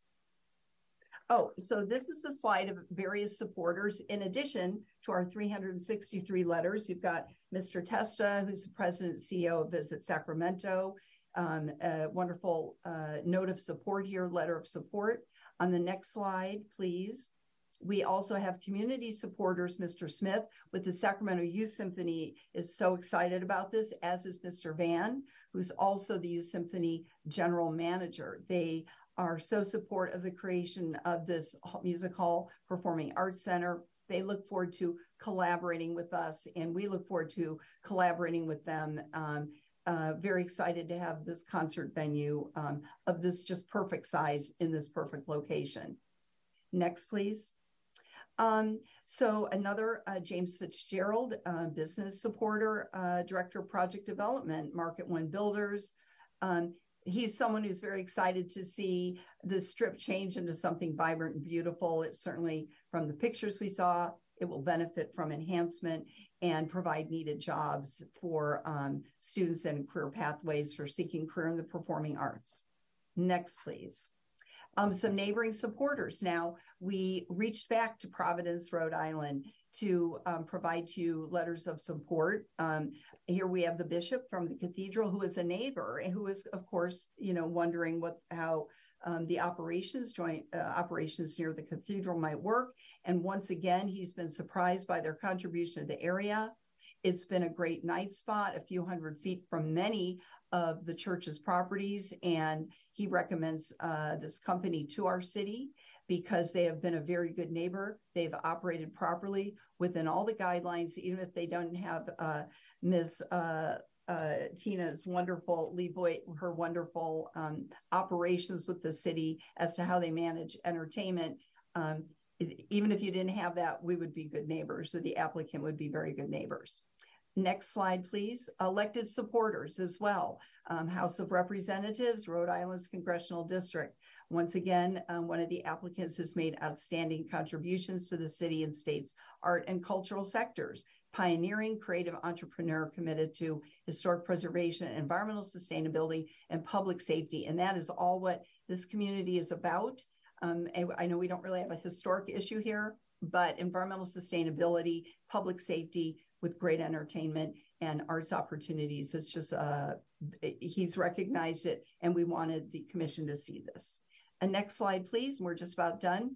Regulatory supporters from the Providence Board of Licenses. Once again, they've gone over and above, and they've complied, and they've set a wonderful example in their community. Next slide, please. So once again, a summary here. It is consistent with all area plans. And as the lawyer, that's the general plan. It's consistent with your zoning. It's consistent with all specific plans, including the Sacramento Center for Innovation. And it's consistent with the Fruit Ridge Broadway Community Plan. So legally, we are consistent with all of those plans.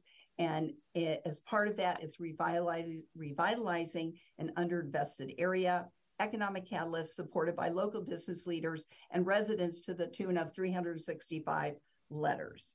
And so with that, a quick moment here, if you could grant me just one more minute to discuss the compromise that we pursued today with the Power in Alliance.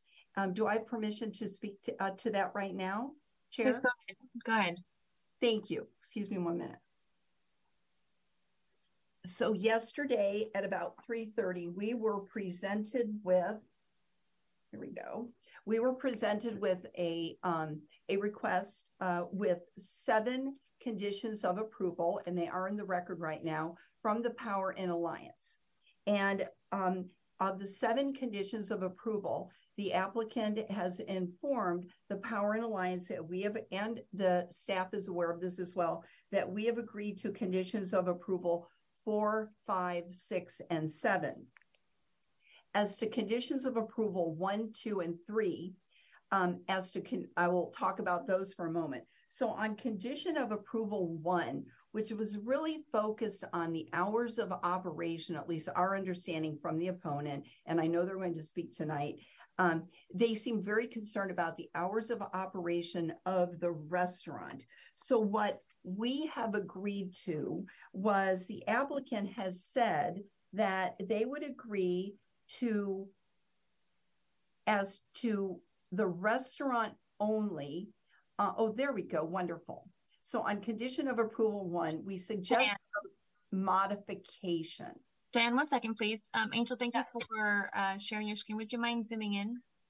Yes. Do you want to show the ones we've agreed to first? So 4, if you want to scroll down to 4 real quickly, that we would not be open to the public prior to any event, and that the alcohol sales would cease 30 minutes prior to the conclusion. Well, we agreed to an hour, and the city's requested, and we've agreed to an hour before the conclusion of an event. And all of the other language in there, we've agreed to that as well.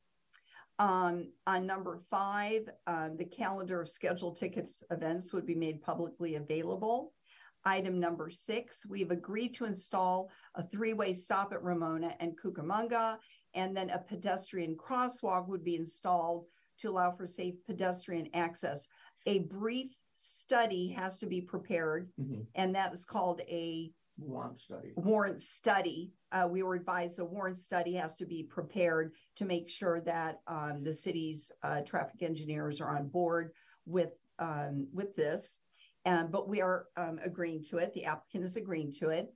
And then number 7, requests that venue security will monitor off-site parking areas approved pursuant to this use and the paths of travel to and from such locations, both before and after the evening event. So we appreciated Power and Alliance's suggestions. We are agreeing to 4, 5, 6, and 7. So if we move up to number 1, and in a conversation, there's some combined ideas here, but in number 1, what we suggested, we don't know the response yet because we were very close to the meeting starting and we do not know their response. I'm sure they will let you know their response tonight. But what the applicant suggested was that as to the restaurant only, on non-event nights, that as to the restaurant, the kitchen would close at 10 p.m. and the restaurant would close at 11 p.m. So we agreed to that on non-event nights. But as to event nights and both facilities, everything else would continue as requested from 6 a.m. to 2 a.m. And so that's our proposed modification to condition of approval number 1. As to conditions of approval number 2, there are so many compound ideas in both of these that we are not going to agree to those. There's no need to agree to them. We believe that city staff has thoroughly conditioned the project to address all environmental issues, which would include safety, public safety impacts, but we've already determined there are no significant impacts as a result of the project. We have additional public safety measures that we have recommended. And you also have the additional layer of the wonderful program that Ms. Lee Voigt spoke about that will address various concerns about public safety.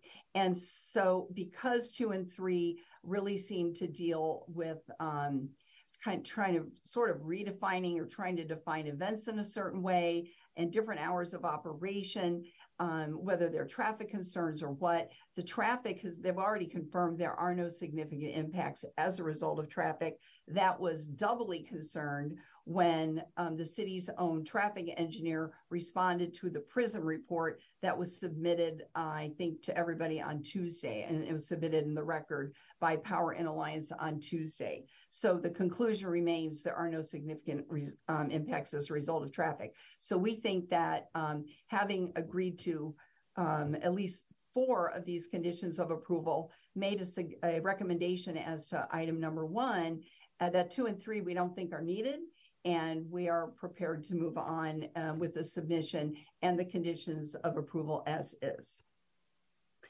And so with that, we'll look forward to being able to respond and rebut any opposition if we may be permitted to do so. I'm here to answer any questions and look forward to that. And I so appreciate you listening. Thank you and giving me a little extra time. Thank you kindly. Thank you, Diane. Also, thank you, Angel and Tina. Please stick around. We do have commissioner questions next. So commissioners, if you have any questions for staff or the representative of the applicant, now would be the time to raise your hand. Commissioner Boyd. Thank you, Chair. I do have a couple of questions. Let me go back on my list real quick. It was stated in the presentation, the satellite parking, but I missed where that satellite parking landed. Someone would fill me in. Yes, it's located at 3009 Power Inn Road, and that's the existing regional RT parking lot. Angel, do you have a map that you can pull up for that? Yes. Yes, let me bring that up. Thank you. Thank you, Chair, for asking.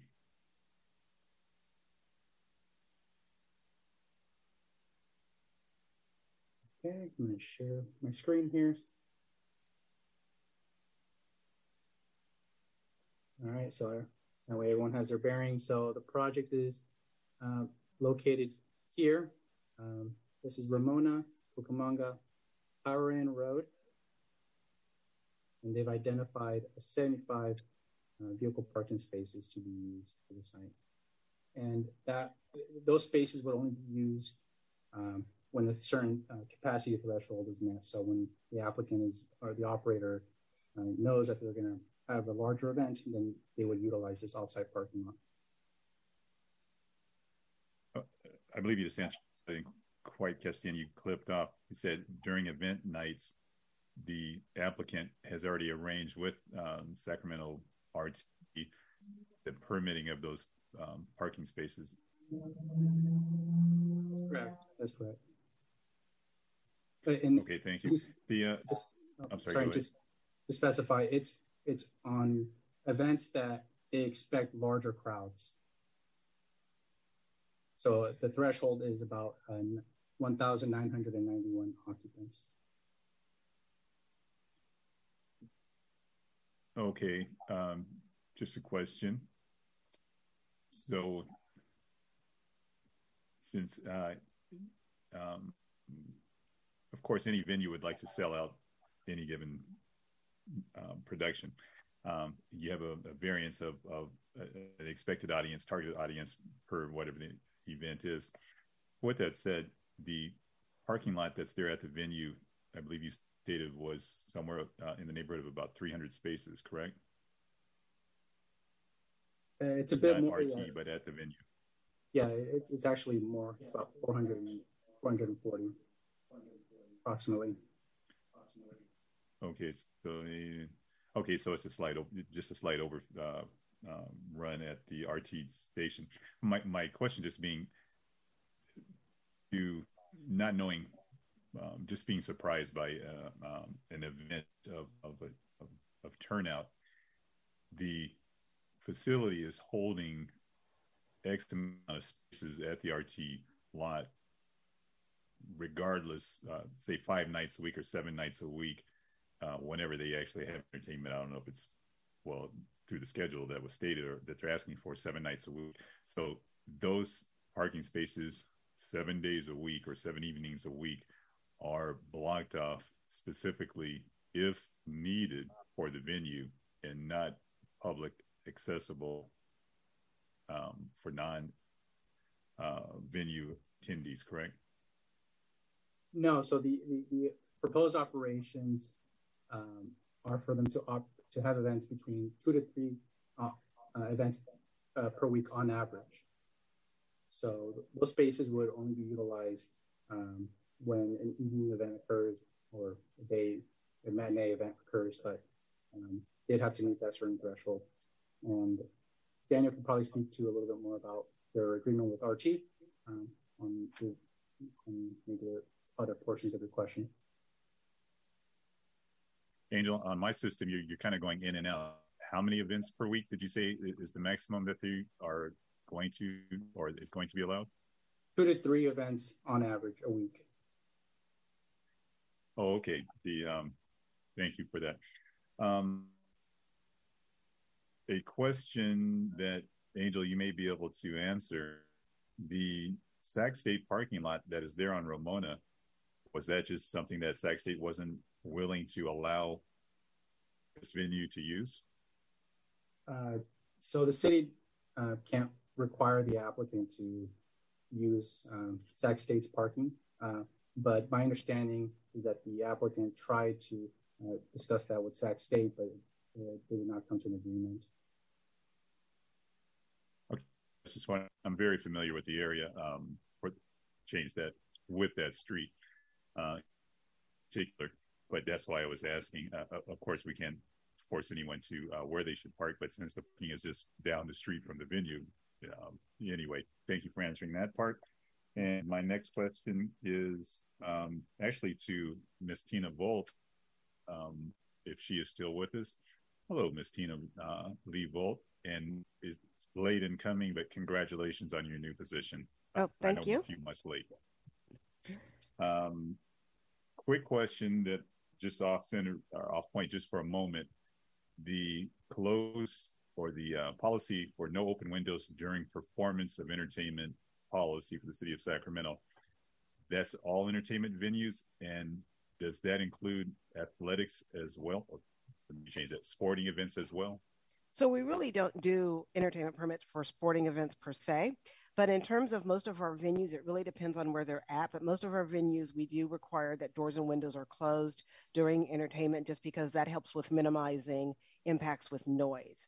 Sometimes we have some people that request having their doors open, but they're still open into like maybe a certain amount of time. It's really specific to that particular venue and their proximity to residential or other folks that may be impacted by the noise. Thank you for that. From the design, I don't think the window aspect would, but just since you were here, I wanted to ask that question because the last couple of times I've been at the Golden One Center, I froze my butt off because the windows were open. So just asking about that because I was going to call management and tell them to close the window. But thank you, Tina. Okay. And back to this topic, my next question is there a specific genre? This goes back to the operator of the venue. Is there a specific genre of entertainment that this facility is going to be guided to, or is it just open to whatever gets booked there? Again, that goes back to the operator, I guess, of the venue. Yes. Thank you. Thank you, Commissioner. I appreciate your questions. And there will be all types of music venues. There will not be, everybody is welcome. It could be everything from country to hip hop to pop to rap to classical. So everybody is welcome, and there will not be any focus on any particular type of music. So we're hoping it will be a very eclectic mix, and we're going to encourage that. So across the board, there will be all types of music, we hope, and we're definitely going to encourage that. And we're open to any suggestions. So other. Oh, I've got a long list, but I'll wait to do that offline. I know, reggae. I didn't put reggae in my letter. What about that? How about new music? I mean, Sacramento State used to have wonderful new music festivals. I don't know if they still have them, but those were terrific. If I may answer one other question about the Sacramento State parking, I was just informed by my team that they are not able legally to lease that space to us. They're not able to lease space for private parties. Thank you for that. Yeah, it prohibits the college from leasing it out to private parties. Thank you. Had to find my notes. Thank you very much. Thank you, Commissioner. Just two last quick. Thank you. Quick last questions, Chair. Back to Angel. What is the nearest residential property to this venue? So there are single unit dwellings to the south of the project. They're approximately, it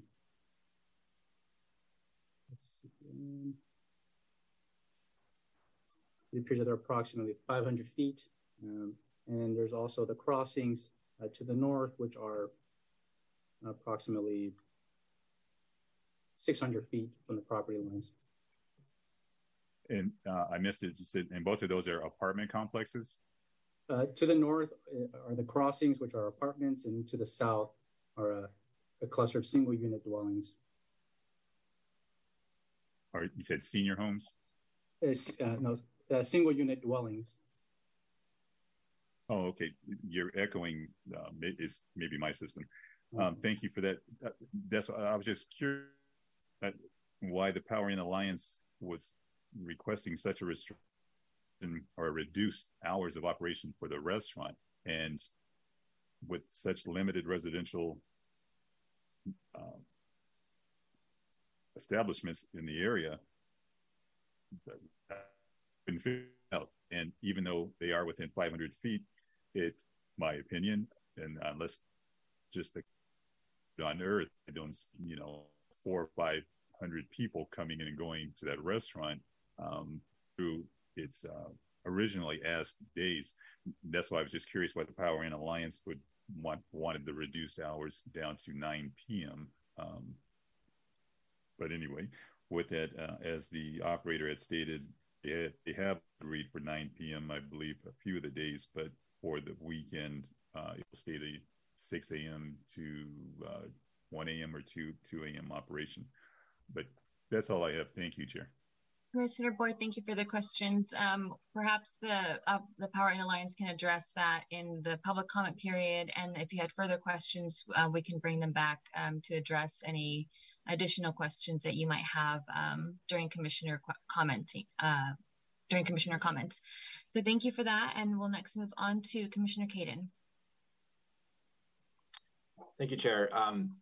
I think the use of the Power In light rail station parking lot makes sense. It's largely underutilized at night, and it has the added benefit of allowing for folks who are not driving to take light rail and take that mode to the concerts. I'm interested in understanding, though, what the impact of the conditional use permit for the applicant to use that parking lot would have on future transit-oriented development opportunities on the Power In station parking lot. I understand it's a lease, but if RT is interested in developing that parking lot at some point, is that lease in any way making it more difficult? Would the onus, I guess my question is, would the onus be on the music hall to find a new parking lot for overflow if RT wanted to go that route, or is that on RT?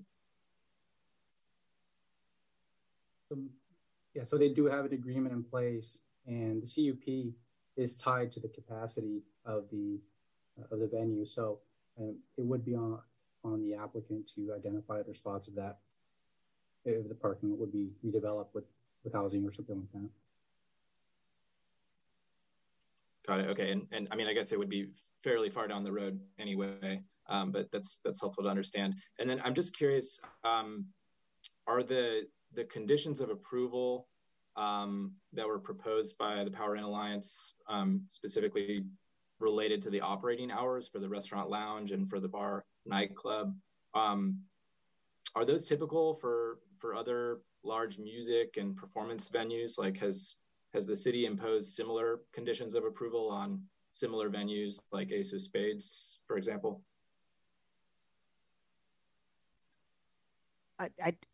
This is Tina Lee Vogt. I don't believe that the conditions in terms of the actual restaurant use are as prohibitive for Ace of Spades. I think that they're more just consistent with regular restaurant use. Got it. Great. Thank you. Thank you, Tina and Angel. Thank you, Commissioner Caden. Next, we have Commissioner Buckley. Chair Hernandez? Yes. I'd like to bring up City Attorney Courtney Burdick. We'd like to bring up at least an item related to the proposed conditions from Power In Alliance, and specifically condition number 4. Courtney? Thank you, Angel. Just to the commissioner's last question about whether these conditions are normal, staff is obviously way better to answer that. Sorry, Courtney Burdick with the City Attorney's Office. But the second sentence in condition 4, alcohol sales shall cease 30 minutes prior to the conclusion of an evening event. It sounds like the parties have agreed to it, but that is not a condition that the city can impose on our permits. Under the California Constitution, the city is expressly preempted from regulating alcohol sales. And there's case law that fleshes that out further that makes clear municipalities cannot do this type of regulation. There's a 94 case out of LA and a 96 case out of the city of Oakland. That said, what municipalities can do is regulate the secondary effects associated with alcohol, such as requiring security, lighting, things like that. And in addition, while the city cannot regulate alcohol sales, the city has a long history of actively engaging in the ABC process and voicing concerns and suggesting conditions that way through the ABC licensing process. But that second sentence would not be proper for our CUP. Thank you for that clarity, Courtney and Angel, for bringing Courtney on to discuss that question. I believe condition number 4 says 1 hour, not 30 minutes, but your point is well taken. Commissioner Caden, did you have any follow-up to that? I'm sorry, Commissioner Buckley, before we go to you. No, that's perfect. Thank you, Chair. Thank you, Commissioner Caden. Commissioner Buckley. Thank you, Chair. My question is about the alignment between this project and the Sacramento Center for Innovation Specific Plan. And my question is really for Angel, I think, or anyone else on city staff who would like to answer. I know Angel mentioned that the SCI isn't a binding plan in any way, but it seems like the crux of it is to encourage the development of the area as a hub for research, technology, and innovation. And I just wondered if you could articulate for us how this project advances that goal.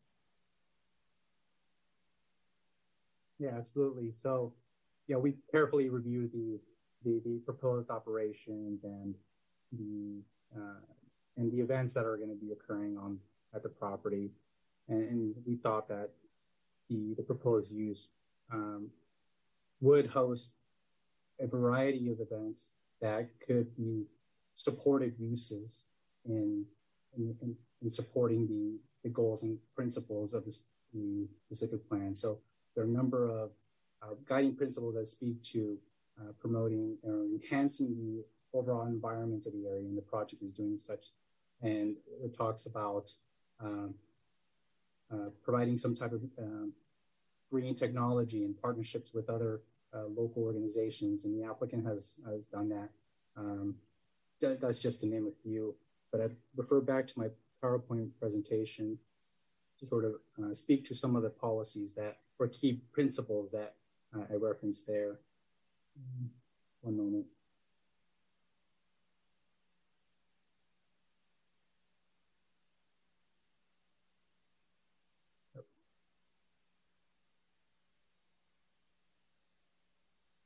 My computer's freezing now. So, in short, that's what I would say is the crux and the nexus between the both uses. But perhaps Marcus Adams can elaborate a little bit more. I see Marcus with his hand raised. Go ahead.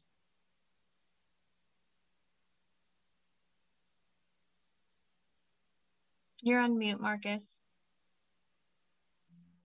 Okay, thank you. Thanks, Chair.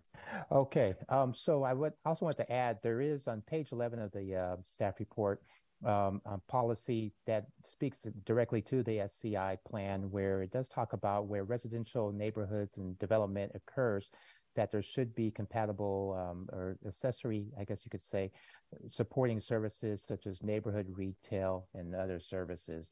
And so staff feels that, yes, this is a center for innovation, and there are primary uses, but that this use, as was brought up by not only our staff, but also by Diane, that this does help support the community that's existing, and that's going to continue to develop there. We anticipate that there will be more residential in the area. There will be more businesses at the hub. And I think we see that Sacramento State took a neutral position on this, because in our conversations with Sac State, they also see the potential of having some benefits there. So that's how I would address that also for that question. Thank you. I appreciate that. So I don't want to put words in staff's mouth, but what I'm hearing a little here is that it's that this project supports components of the SCI, but maybe there's not a very clear linkage to the encouragement of development in the area as a hub for research, technology, and innovation, except for maybe creating some supportive amenities for that end. Yeah, I would agree with that. And I guess one last point also is our thought is too that when the SCI plan was established, they did have the ability to prohibit uses, and this was the use that was specifically not prohibited. So, thank you. Appreciate your time. Thank you, Chair. Thank you. Thank you, Marcus. Thank you, Commissioner Buckley. Next, we have Commissioner Chase. Thank you, Chair. I want to go back to a comment that Diane made during her presentation. As a Bostonian, before I moved to California many decades ago, I spent a lot of time in Providence, which is an absolutely wonderful city. So very glad to hear about that. Diane mentioned you mentioned the eclectic nature of what will be anticipated here. Is the music that's presented in the Providence facility also very eclectic? Yes, it is, Commissioner. Okay. Great, thank you. I look forward to that. Thank you. Thank you. Thank you, Chair. Thank you, Commissioner Chase. Commissioner Yee. Thank you. A series perhaps disjointed questions. First one, there is within the staff report an overall document that I'll call the operations plan. provisions of that operations plan, well, let me ask the question. Is the operations plan incorporated by reference, or does it need to be something stronger in the conditions of approval?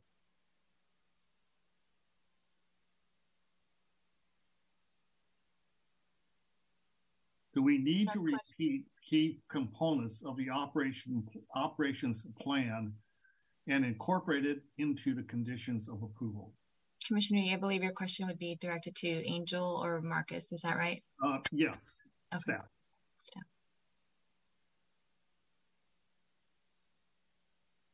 Marcus, perhaps can you answer that question?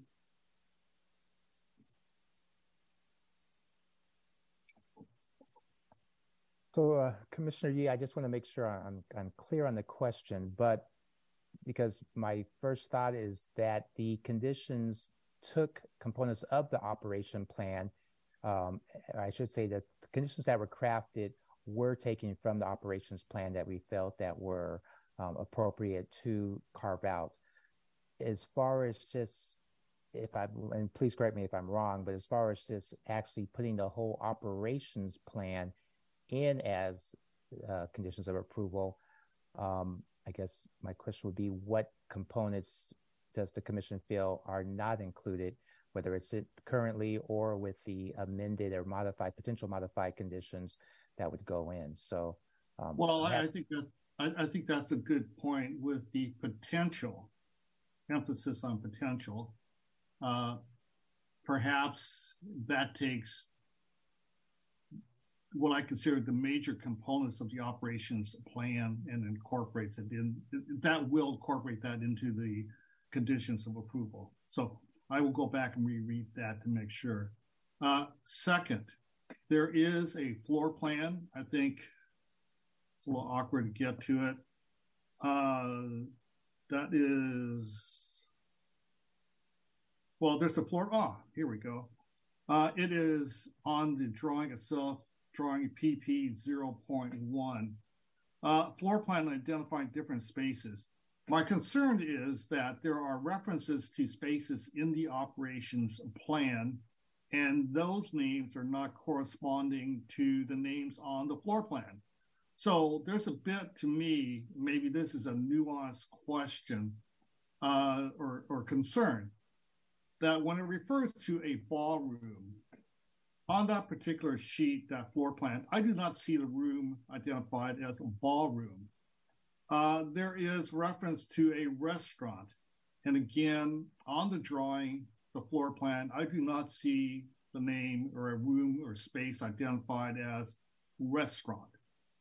I do see 3 bars, but I don't see the others. And, if they're referring to an operations, it would be good to know clearly which spaces that is referring to. So unless it's somewhere else, I don't see it. I think it should be clarified in some fashion so that the rooms then correspond together. So the remedy to that, I will leave to staff to work out. Within the operations plan, there is also a security plan to the least off-site light rail parking area. Does the security plan extend to that parking lot? Yes. Okay. It's my understanding that parking lot will be used when the operator thinks that the on-site parking will not be sufficient. So it's not going to be for every event. Some events will be smaller, fewer patrons, and not need that off-site lot, and some will. If that assumption is correct, how will the patrons be notified that that off-site light rail lot is available, how to get to it, and such? So maybe that's a question to the applicant.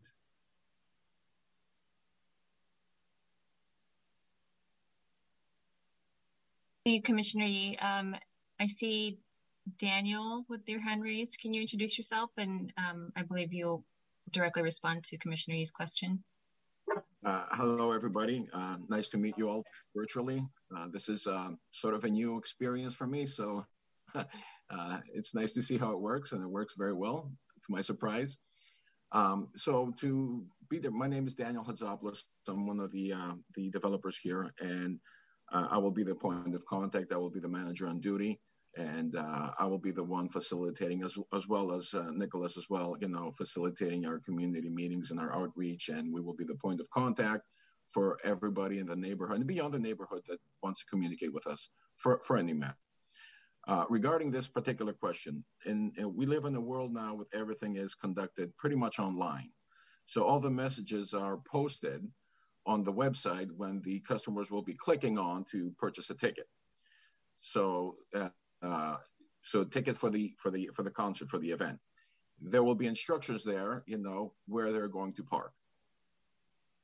And it will be mapped out. It will be, everything is detailed nowadays. Nothing is just, there's no calls now anymore. There's no outgoing messages on the phone anymore. Everything is depicted on the actual place where customers are ready to click for a ticket. Okay. Hopefully that question didn't show my age. But next question then is that there are, I believe, some additional leased parking adjacent to the project site. Am I correct? There was mention in, I think,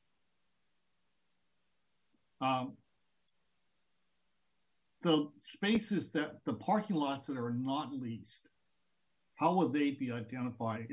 Will your personnel put cones or barriers on driveways that lead to non-leased parking so there's some sort of control?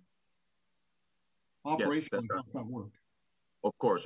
We will have a team dispatched along Ramona Avenue to prevent patrons coming in and trying to occupy a neighbor's property. Okay. Oh, jumping back to the light rail parking area, there's a shuttle, so you do distance and terrain and such. Unlikely that people parking there will walk to the venue. Is that correct? Incorrect. We will provide a shuttle to pick them up from the light rail parking lot and drop them off in front of our building. Okay. And I think. And part of the security plan also, there will be security attendants at that remote parking lot to monitor the vehicles of the customers. Okay. I'm skimming through my notes to make sure. And to answer another question for Commissioner Cadden, who asked the question earlier, what would happen in the event the area gets developed to the point that, we won't be able to hold on to a lease for those 75 vehicles? We are currently in the process of searching for additional parking, should that be needed. And last question, it was intriguing information about restrictions of what the city can and cannot condition on alcohol sales to our city attorney then. I have a concern that this does not, for whatever reason, become a bar. Is it possible to condition that the bar serving the restaurant be conditioned to say that that bar shall not be used unless the restaurant is used or operational, and that the two bars serving the ballroom, that those two bars will not be operational unless there is an event in the ballroom?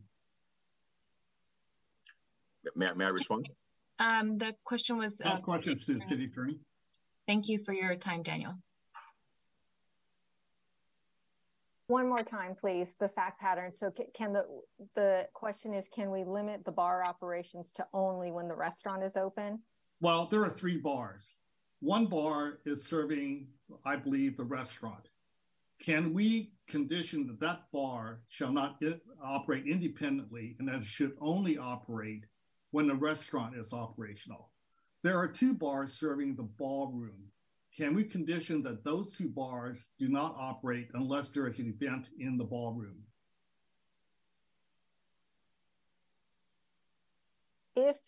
So all of your conditions, I do not believe that would be a problem with the ABC license. Your question is whether you need to, if that type of condition is necessary to allow you to make your findings on the permit, your 4 CUP findings. You can impose any condition that would allow you to make those findings. But I do not believe that would be an ABC preemption issue. Okay, so that if I was inclined, I can make a motion to include that condition, the linkage between the bar and the ballroom, and the linkage between the bar and the restaurant. There is no prohibition from making such a motion. Whether it passes or not is a different issue, but I can make that motion. Correct. I do not believe that's an ABC preemption issue. Great, thank you. I yield. Thank you, Chair. Thank you, Courtney. Thank you, Commissioner Yee. Next, we have Commissioner Lamas. Thank you. I appreciate all the questions. At the moment, I just have one particular question, and it's a question to staff, and it might be pretty simple to answer, but there's a reference to some trees that are being removed. 12 trees are being removed and 10 are being replaced. I'm curious if there's a reference to an ordinance. I guess my understanding would have been that it's 1 for 1, but is there a different consideration, maybe the size of the tree, and is there a reason why we're only replacing 10 as opposed to 12?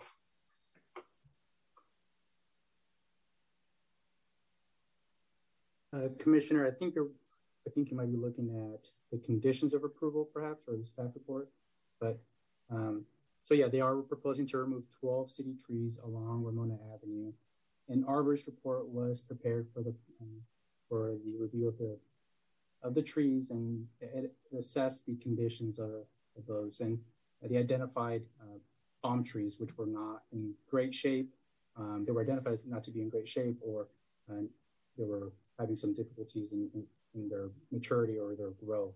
So it was recommended by urban forestry to remove them and replace them with a better species, with the species that's more ideal along the street frontage. Okay, thank you. Thank you, Commissioner Lamas. Commissioner Boyd. Thank you, Chair. A question for you, Angel. What, I don't know if you looked, but what is the nearest bar to the proposed location of the applicant? You said bar, correct? Bar? Well, facility serving alcohol in facility use, not walk away. Well, if you consider a brewery, if you're considering a brewery, it'd be at the near 14th Avenue, but that's not necessarily a bar per se. The only other closest one that I identified was over in Talek Village, so across the way. I'm sorry, over in where you're going to have to speak a little bit louder. Talek Village, so it's essentially in the area on 21st Street near Stockton Boulevard. So you're stating at least a couple of miles away. Right. I'm sorry, I didn't hear your answer. Correct. That's correct. Okay. Oh, thank you for that. Actually, here's excuse me, my last question for you. Excuse me, my last question. Sorry, Angel. I believe it's Tito's Tacos. Is that still on the corner of Power I believe that's where Ramona loops around. Of course, not Ramona. It's the next street south of Ramona. Is that facility still operational, Angel? I am not certain, Commissioner. Okay, just off the top, if you knew, you knew.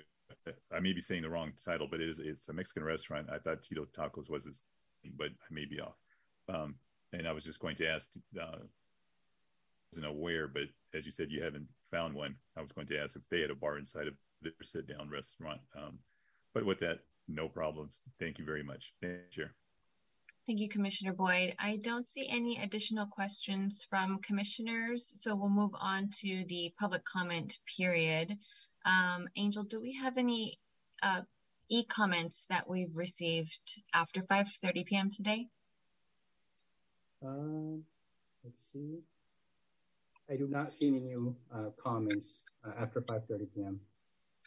Thank you very much. Clerk, are there any members of the public who wish to speak on this item? Yes, Chair. I have 4 hands raised currently. Give me just a moment to start, share the timer here.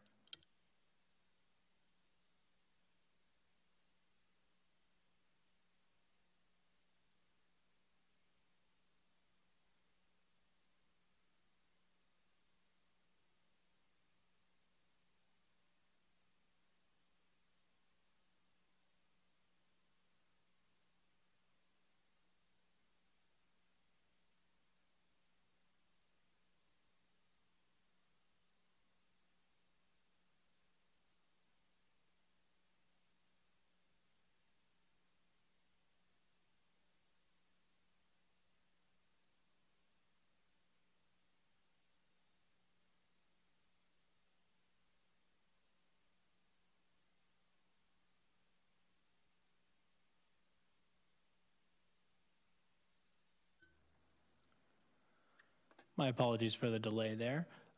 First, that's okay, Jacob. I just want to make sure that we have 3 minutes on the timer.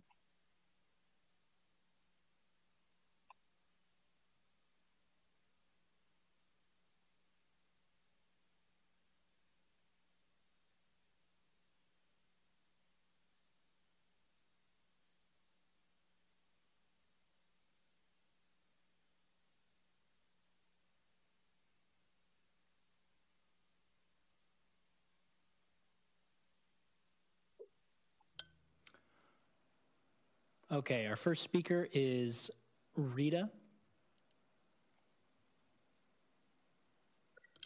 Good evening, Chair Hernandez and Planning Commissioners. My name is Rita Gallardo Good, and I serve as the Director of Civic Affairs for Sacramento State. I'm here tonight to provide formal comments on the proposed SAC Music Hall and Performing Arts Center. Representatives from Sacramento State met last year with representatives of the project team and staff from the city's planning department. At each meeting, we shared concerns about cyclists, bicyclists, pedestrian safety, parking, noise, street lighting, and student conduct issues. We appreciated the information the development team shared with us regarding the details of the venue's physical space and operations plan. We reiterated that we believe that the venue and the city has prioritized safety at the venue and in the neighborhood, especially concerning pedestrians, bicyclists, and patrons that will frequent the site in the evening. On behalf of the university, I wanted again to share our belief that the project does not align with the principles of the council's adopted Sacramento Center for Innovation Pacific Plan, most recently amended in 2018, which calls for the area to be the prime destination for clean energy, green technology, biomedical, biotechnology, and other innovative companies. Our position on the project remains neutral, and the university is committed to the principles of the SCI. Earlier last year, we finalized a master plan for our 25-acre property, which is located across the street from the proposed venue. When completed, we are confident that Sacramento State's property, known as the Hub Sacramento State Research Park project and the future home of the California Mobility Center, will include academic research and office space and fully align with SCI principles. We appreciate the developers in the city for their consistent communication on the project and for their commitment to ensuring safety of patrons and students and the overall safety of the area, and the traffic and noise concerns are mitigated. Thank you very much.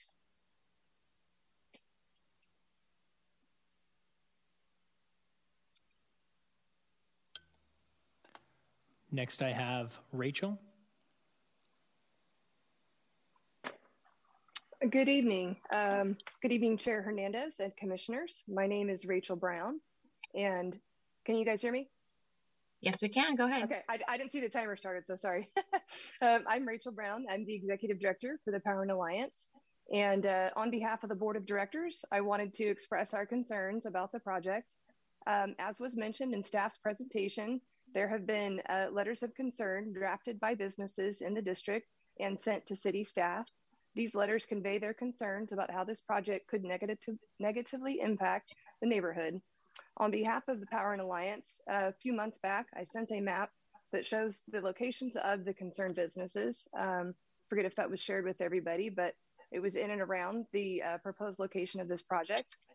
The main concern that the board and the nearby businesses have with the project is the lack of consistency with the overall vision for the neighborhood as laid out in the Sacramento Center for Innovation specific plan. I know there was discussion from the applicant's attorney earlier tonight about the draft conditions. I believe our legal representation will talk about conditions 2 and 3 and the potential sticking points there, but I'm not prepared to speak to that and whether or not we could arrive at terms. I appreciate the commissioner's consideration of our concerns. Thank you very much.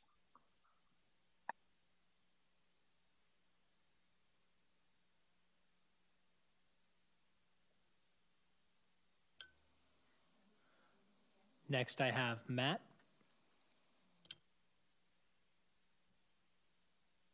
Good evening, Chair Hernandez and commissioners. This is Matt Kiesling of Taylor & Wiley here tonight on behalf of Dimension Properties as well as the Power and Alliance. I am the individual that submitted the letter that you received yesterday expressing concern with this project's overall incompatibility with the Sacramento Center for Innovation, the SCI. We have consistently voiced that position for 3 years as we've reviewed this project, and we continue to have those ongoing concerns. Chair, if I may, at the outset, I would like to say I see the clock is ticking, but at the end of the presentation from the applicant, they did address a compromise and walk through the conditions. I would like to request that we be able to do the same at the close of my comments or perhaps during deliberations, but I do think it's important to get to address those. But first, to my larger comments, we believe that this project's not consistent with the Sacramento Center for Innovation. To be clear, the Power and Alliance and Sac State created that specific plan with the city. And note that Sac State is here saying it's not consistent, as is the Power and Alliance, which I think should lead you to note that this certainly is not helping us move in any way towards being a hub for clean tech, green tech, or biotech. And I think to try and say that it's somehow supportive of those underlying uses, we could get behind if, in fact, that's what the applicant intends to be, is supportive of the underlying business uses and tech uses. As was mentioned by Rachel, opposition is rather consistent from all surrounding property owners, including the residential property owners and the business owners and neighborhood organizations, as well as letters of, though called neutral in your staff packet, I think it's safe to call them letters of concern from both Tahoe Park as well as Sacramento State, since they both raise concerns with the project. Despite our opposition to this project, we do believe that the application has been evolving. The addition of the restaurant and coffee shop to serve food during the day is a definite plus. Changing the types of uses from just being late night bands to also being corporate events, product launch, TED Talks, I think I read in the staff report. We support all of those things. We also support the youth symphony and the performing arts. And moving that direction is great. Also learning that the venue would only be open 2 to 3 days a week with night performance is positive, as well as stopping alcohol sales prior to the end of events and not staying open till 2 a.m., selling alcohol and being a bar. All those things said, so far we only see those as descriptions of the project in the staff report and as operation plans, but not as conditions of approval on the project. As you know, this is a request for a CUP, and when you grant that CUP, it becomes a vested land use entitlement. Without conditioning the project appropriately, all you will be approving is a bar and nightclub that stays open till 2 a.m., 7 days a week.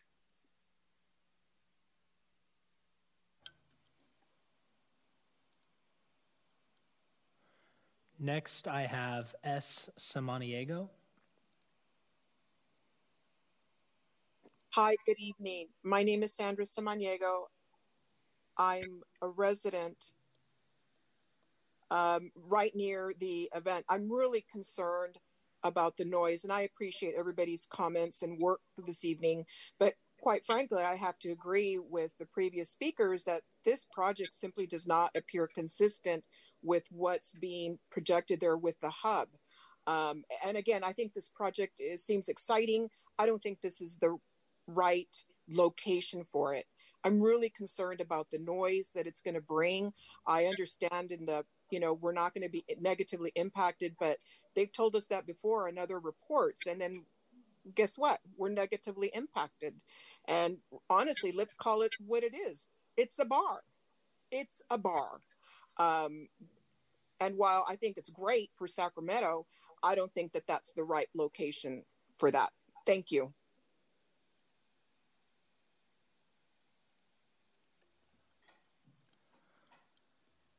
Chair, I have no more members of the public with their hands raised. Thank you very much, and thank you to the speakers who called in tonight. I will now close the public comment period and bring the discussion back to the commissioners. Commissioners, if you have additional questions, comments, or concerns, also this is the time to make motions. I know there's a lot of information here and a lot of information that we received just tonight or a few days ago. So I'm looking forward to the discussion here. And we first have Commissioner Yee. Thank you. I know that it's not our intent to have a debate. This is not that type of venue. I do think that it would be informative if we would hear comments from the author of the letter with the 7 items that the applicant has spoken to, and give the representative of the Power In Alliance an opportunity to comment on those 7 items and the response from the applicant relative to those 7. So I ask for an indulgence and accommodation. Thank you. Thank you, Commissioner Yee. What we'll do is take a quick 5-minute break. It's 8:08. We'll come back at 8:13. At that time, we'll give staff time to bring in the Power In Alliance. I do want to reiterate, as Commissioner Yee stated, that this is not a time for debate. We want to hear the facts and additional comments from the applicant and the opposition must be responding directly to any specific commissioner questions that they direct to them. So with that, we'll return at 8:13. Thank you.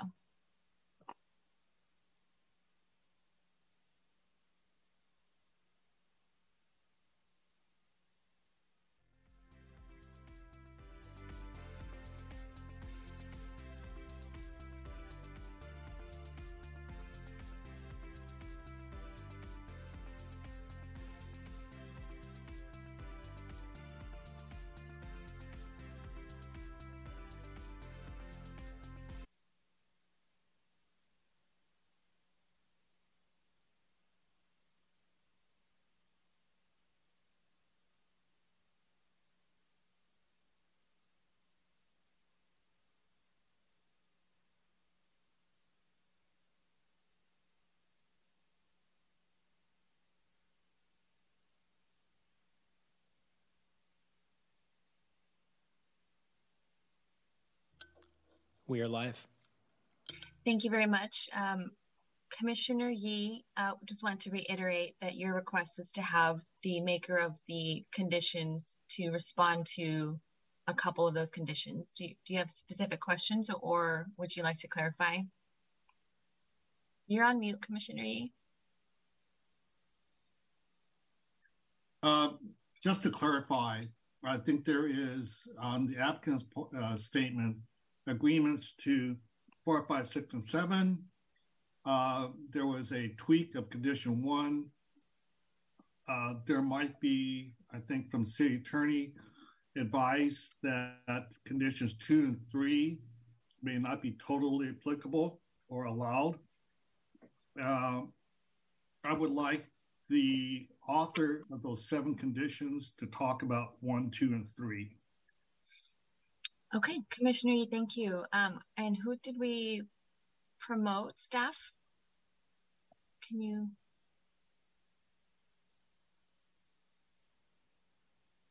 Stacia, can you help me out here? Yes, I will promote. It's Mr. Kiesling, I believe we want. Yes? Yes. Okay.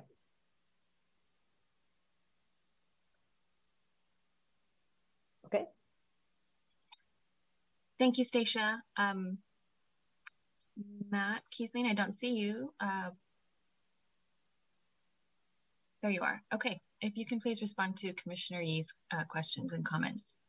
Good evening. Yeah, I'm happy to. Commissioner Yee, thank you for asking the question. And I will say we are grateful to the applicant for accepting the proposed conditions 4, 5, and 6.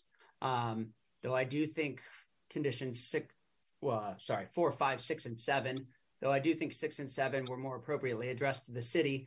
The purpose of conditions 1, 2, and 3, which you specifically asked about, were really to codify the operations as the applicant themselves described them, right? It's to give the surrounding property owners and the Power and Alliance an assurance that this use is actually going to operate in the fashion it says it's going to.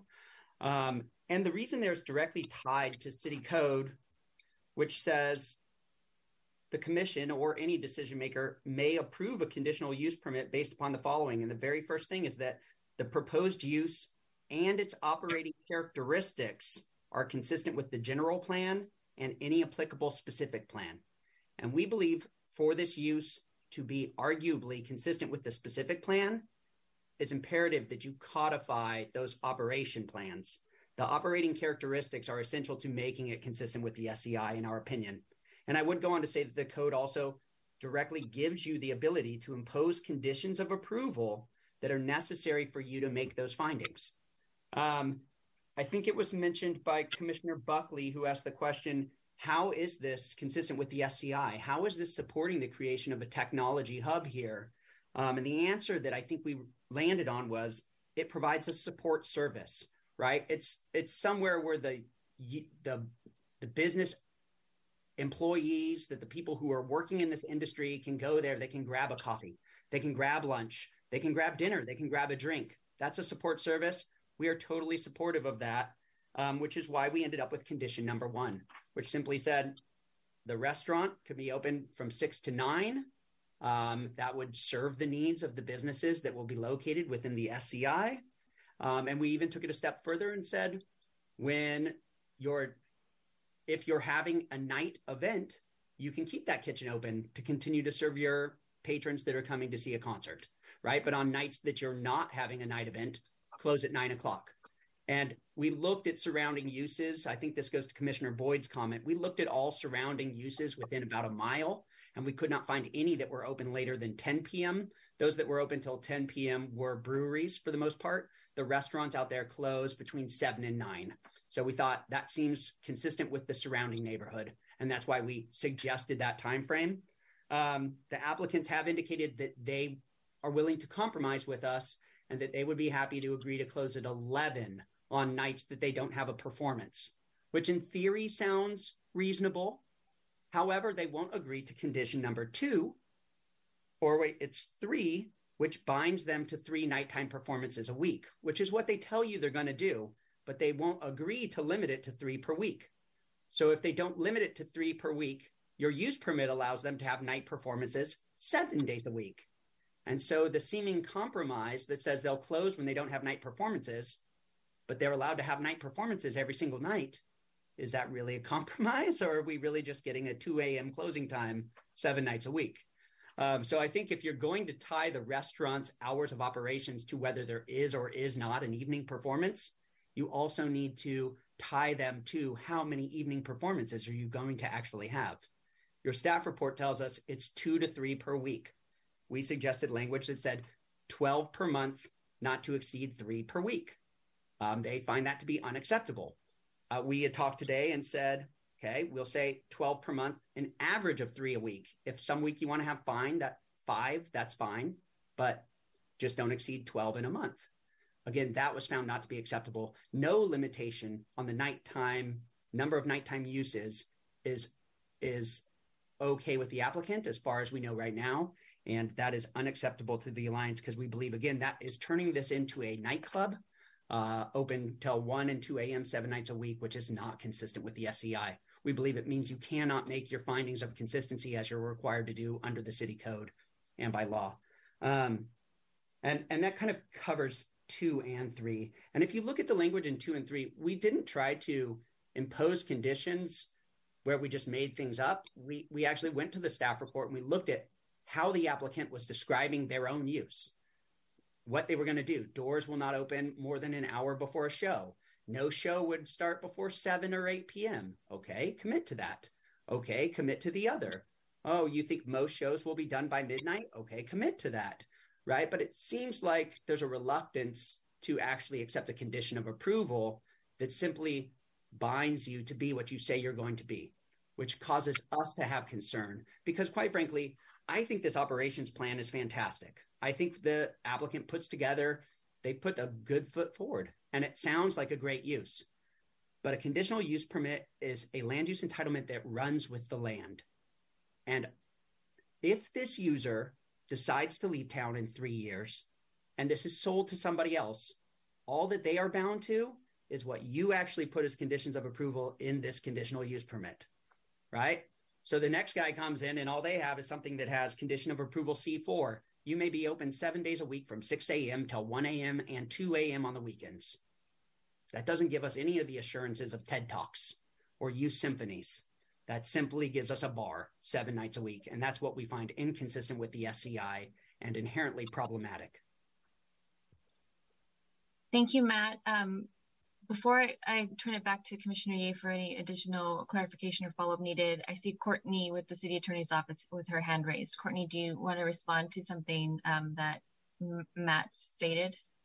No, thank you though. But I just wanted to make clear for the commission, my comments about ABC preemption relate only to Mr. Kiesling's proposed condition 4, the second sentence, not condition 4 in the staff report. I'm only referring to the second sentence of his condition 4.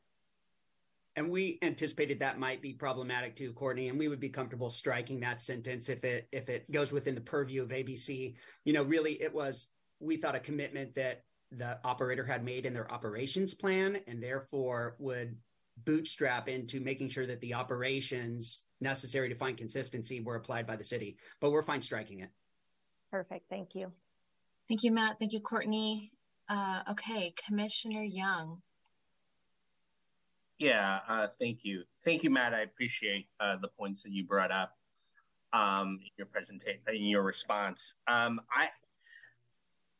My general feeling right now, and I'm going with feeling, is that a lot of progress has been made in terms of discussions between Power In Alliance and all the various stakeholders in the immediate neighborhood and the applicant. And I feel like I'm now kind of in the middle of like the final seconds of negotiation, which I don't think I really need to be part of that.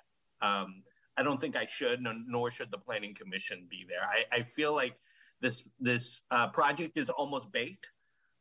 There really seems to be initiative on both sides to really try to figure something out that works. And I would feel more comfortable if this was brought to us like at the next Planning Commission meeting. I don't feel like there's that much more to work out, but I feel like by giving them a little bit more time to work out some of these conditions, I think we as a commission would be able to feel a little bit more comfortable and confident that a lot of the issues have been vetted, and I think I would feel more comfortable voting at another meeting, because I just think some good progress is being made, but we're just not quite there yet. So I think that's just kind of my feeling. I'm open to hearing from other commissioners and the applicant, but that's kind of how I'm feeling about it right now. Thank you, Commissioner Young. I appreciate that. Commissioner Boyd. Thank you, Chair. To Mr. Kiesling, as you stated, the restaurants in the area have a pretty much a closing time or between 7 p.m. in the area. Now, that is, of course, would be based upon what the current look of the area is, and now take into consideration what the future plans are that you're well aware of for the area. So with the future plans of the area and a Sac State population that is continuing to grow, wouldn't having another eatery and a social outlet actually be in the benefit of the area? And with that benefit, having the ability for later evening dining, whether it's Sac State older students and or freshmen of the like, as long as if there's alcohol being served, of course they can't come in. But if it's just an eatery, then everybody's welcome to come in. Again, it's a 30-minute walk, but as we know, most of us don't walk, jump in a vehicle and to get somewhere. That's just the way of the West. But so to that, that's why I've asked earlier, and you had brought it back up to my point of why the request for reduced dining hours, when in fact directly across the street, a new building, many employees, visitors, and so forth, there would be an outlet to come across the street and enjoy dining if it was there available for them. And as someone who has produced entertainment concerts, restricting a venue to 12 performances in a month, you're asking that business to go out of business. Just the reality. If you look at one of the commissioners brought up earlier, Ace of Spades, I don't know their calendar. Every venue is different. It's just how you book and promote. You can catch say a top-end artist that will perform in a larger city because larger city, more opportunity to fill seats because you have a greater pick of individuals. But so Sacramento, we're still a medium market. So a lot of name entertainment does come through Sacramento, but also a lot of name, when I say name, I mean A-list level, name entertainment are booked off historically known performance days, i.e. Friday, Saturday. So they'll come on Thursday prior to going into, say, San Francisco, or perform Monday night after leaving San Francisco, Oakland. When restricting a performance or entertainment venue to 12 performances per month, in my opinion, it would be almost absurd, because you don't know when an artist is available. And it could be a Wednesday night. We're not Los Angeles, but just using as a analogy, Los Angeles, better nights are Monday, Tuesday, and Thursday. The out-of-towners come into the city of Los Angeles to enjoy themselves Friday and Saturday. Locals, 8 million plus people, enjoy entertainment during the week, and it is a different vibe. I've worked in the film and television, syndicated radio, entertainment business for quite a while. So understanding having entertainment coming in and putting a number on how many performances you can have at your facility would be a detriment to that facility. So I just want to share that with you, Mr. Kiesling, and my fellow commissioners. Thank you, Chair. Thank you, Commissioner Boyd. I didn't hear any direct questions to Mr. Kiesling. Was that right? No questions. Okay, Commissioner Macias-Reed. Yes, I agree with a sentiment of Commissioner Young. I think that there is obviously very clearly some room to work towards a path forward from Matt Kiesling and Power In and the Alliance and the applicant. And, you know, again, I think there's been times in past commission meetings where we've gotten information late, and I will speak for myself that I have a really difficult time making a very informed decision when I get information late or even presented to us at meetings. I would say that I would really like to see that you two work together, come back at a date certain, so that we can more comfortably make this decision that we have before us. I think there is a path forward. I think it sounds like, you know, that Power and Alliance wants to support a project that fits with the SCI. And I think there's a path to do that. So what I am proposing, and again, I don't take this lightly, but I am proposing that we continue this item to a date certain, so that we can give them an opportunity to work out and discuss these conditions and bring it back to us. And I believe, again, correct me if I'm wrong, Stacia, but I can recommend in my motion a date certain. Correct. Okay. The next Planning Commission meeting would be February 9th. Okay. And there's also a date on the 23rd, but the 9th would be the next available agenda. Okay. Stacia, before you leave, Commissioner Reed, I'm sorry, I didn't mean to interrupt you. No, you're fine. You're fine. Okay. Thank you, Commissioner Macias. Yeah. So, Chair, I just want to say that I'm going to make a motion to continue this item to the next commission meeting. Thank you. So we have a motion on the table to continue the item to February 9th, I believe. And Stacia, I think my clarifying question was if a motion to continue has to be agreed upon by the applicant before. I'm sorry. My apologies for that piece. Let me take it back to Matt and the applicant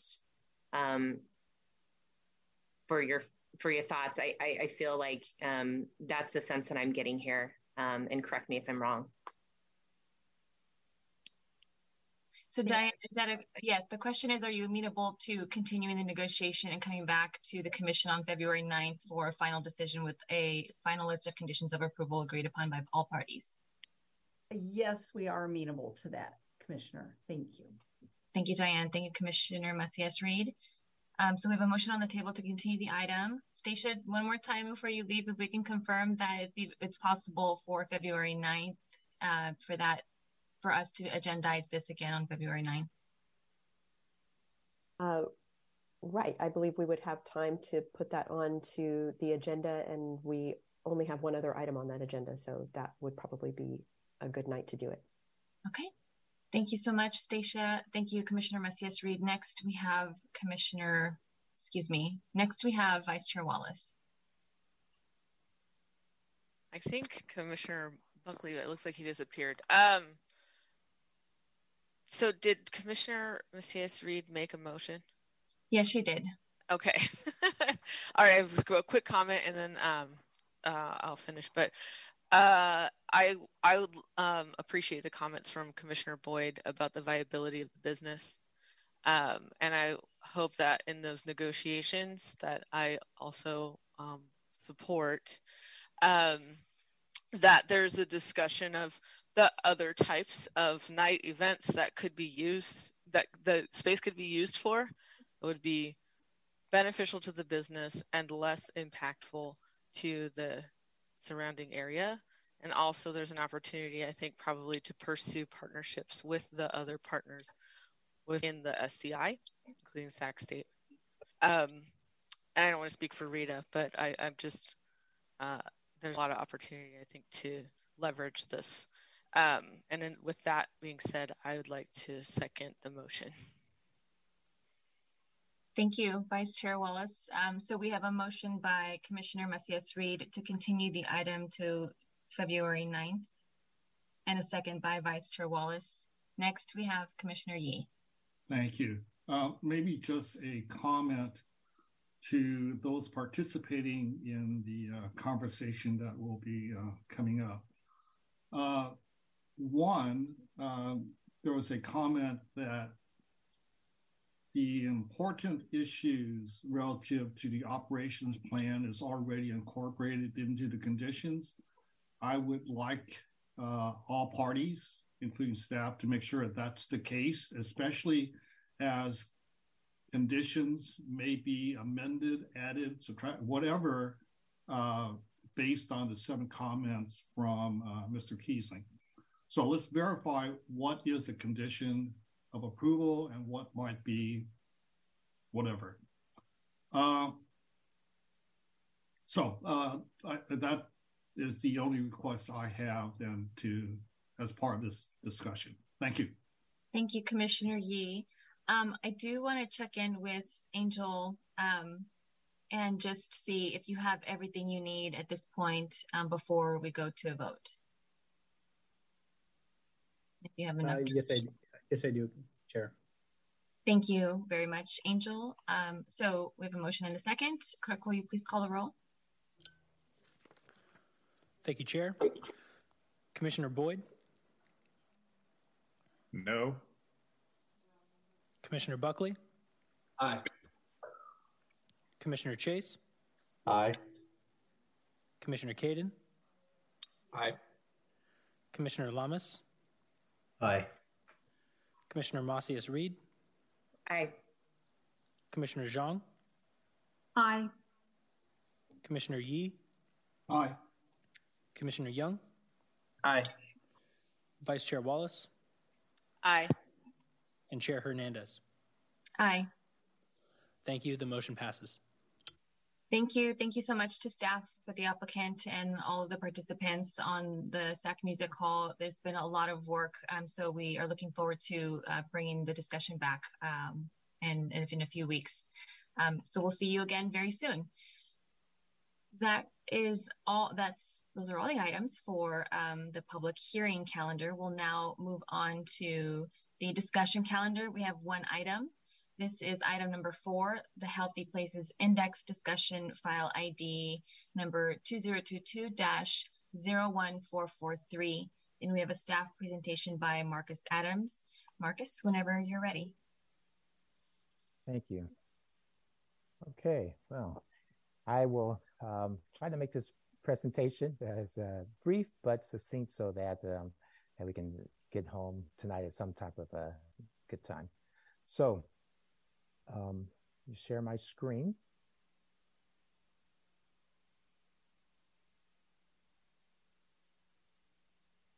And let's see. Okay, is my screen showing? Not yet, Marcus. Okay. Try this again. Let's see. Okay.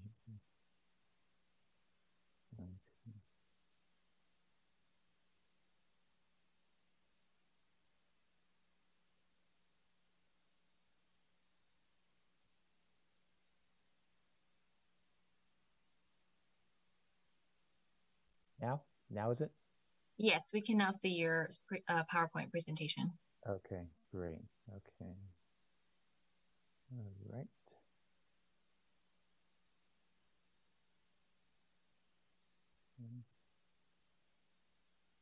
Okay, all right, great. Okay. All right, so I want to present the Healthy Places Index. It's a tool that we are using, and we'll explain why, how, and when we use this tool.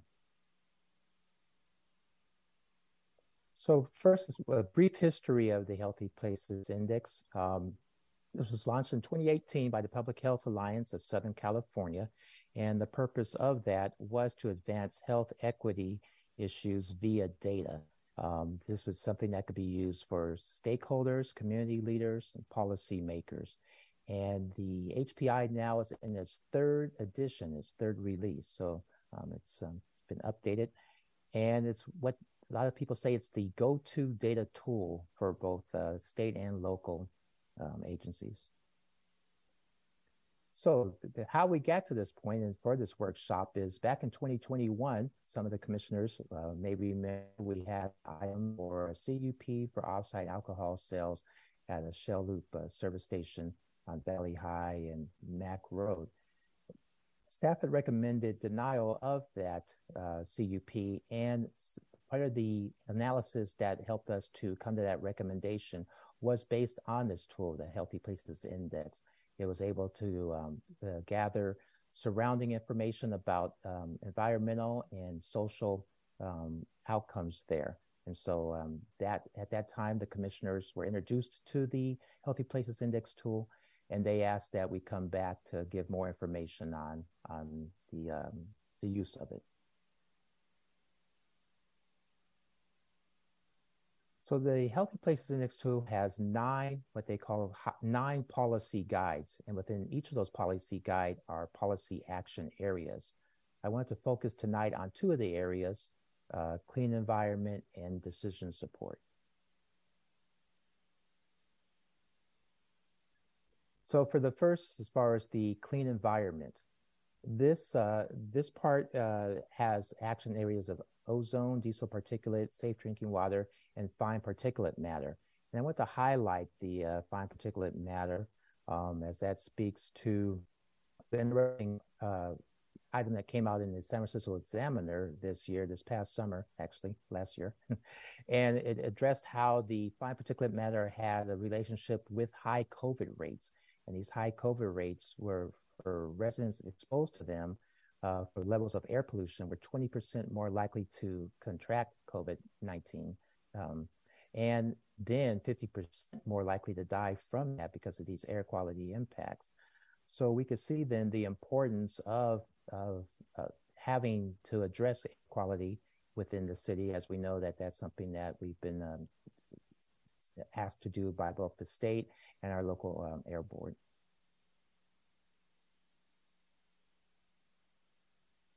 The next one, decision support. An example I want to use here is regarding the extreme heat. And so in the Sacramento Bee, there was an article that spoke to Sacramento having 100 plus degree heat days, extreme heat days. And so this is something that also the Healthy Places Index, this new version, the 3.0 version, now has an online tool that can address the extreme heat. And in fact, our own Matt Hurdle was quoted in here talking about speaking to his excitement of having this tool for us to work with for our applications. Related to that is impervious surfaces. We know that those contribute to a heat island effect, and you may have heard our air quality staff sometimes speak to that. That's one tool that we can use, and there's conditions that we can do to address that. Many times our current planning staff will ask developers to look to doing cool paving, which can reduce things, or we'll ask for additional trees, not just the 50% trees that for parking lot shading, but we'll ask for even more trees than that. Also, other landscaping. So there's different ways that we can address some of these ill effects. I also have kind of half highlighted here. The decision support is an example of how it was useful, again, was for the aforementioned alcohol CUP. So when do we use the HPI? I was fortunate enough to sit on the California APA conference panel, the Air Resources Board, that spoke to this, and they wanted current planning to be there because they thought that this tool could be highlighted at the state conference for other planning departments to utilize. So here we have kind of a flow chart of the entitlement process that all local jurisdictions use, and you'll note here that that on the disclosure of impacts. So it talks here about what if there were more things that could be brought up, such as climate risk, existing heat conditions, and existing equity burdens. So this is a case where this tool can help us then craft, whether it's with current staff or with the commission, how we could then craft some conditions that could address some of these impacts. Also, we have the Cal eMod that takes into account both the Cal Enviro Screen and the California Healthy Places Index. They use this between these two tools here.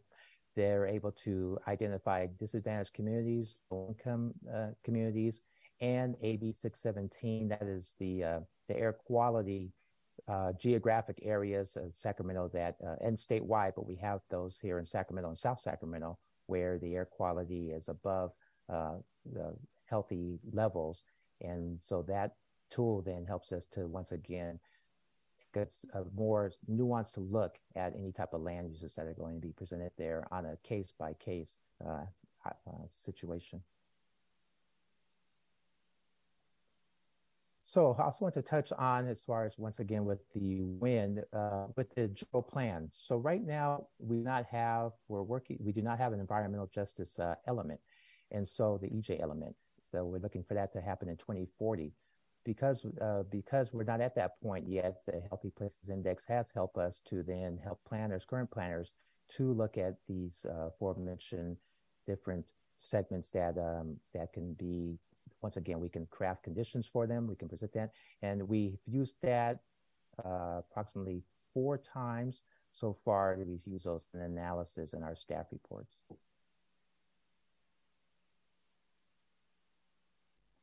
Some of the other agencies that I've worked with the Healthy Places Index, the Black Health Agenda had a seminar last year, and they could use the HPI quite often and asked if we can continue to use that here in our analysis, particularly in some of the neighborhoods here in South Sacramento. La Familia also has, in my discussions with them, have used the HPI, and of course the Air Resources Board. They have the Community Air Protection Program, which is related to the AB 618 that I mentioned earlier. So let's close here with a quote here from John Planet Walker Francis. You may not be familiar with him, but he's an environmentalist who in 1971 saw an oil spill here in the San Francisco Bay. And because of that, it perked him to become an environmentalist. And when he was working with other environmentalists, he felt that he needed a deeper connection to that. So he actually then went on 22 years of just walking. He gave up his motor vehicle and decided to walk for 22 years. Along with that, he also took a vow of silence of 17 years. So this was really near and dear to my heart. One of the things that really brought me to become a city planner, to become an urban planner, was just because growing up in communities that have to have these same effects. It was something, a calling that I felt that way I can help out on that area. So this is, I guess you could say, sort of a hero of mine, John Planet Walker Francis. So with that, I'm available to answer any questions or comments that you may have. Marcus, thank you very much for the staff presentation and for the quote. Before we go into commissioner questions and comments, I do want to open up the public comment period. So if we can check if we received any e-comments after 5:30 p.m. today.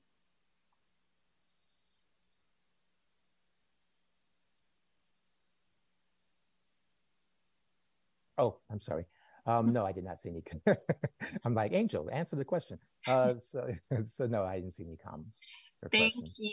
Thank you, Marcus. And then I'll check in with the clerk if there are any members of the public present today who wish to speak on this item. Thank you, Chair. I currently have no hands raised from the public. Thank you very much. And so now we'll bring it back to the commission for questions or comments. The first hand raised is Commissioner Chase. Thank you, Chair. Thank you, Marcus, for that presentation. I know it's, I've been bugging Stacia for some time now to kind of give us a presentation on this. I do appreciate it. Just a few questions about it.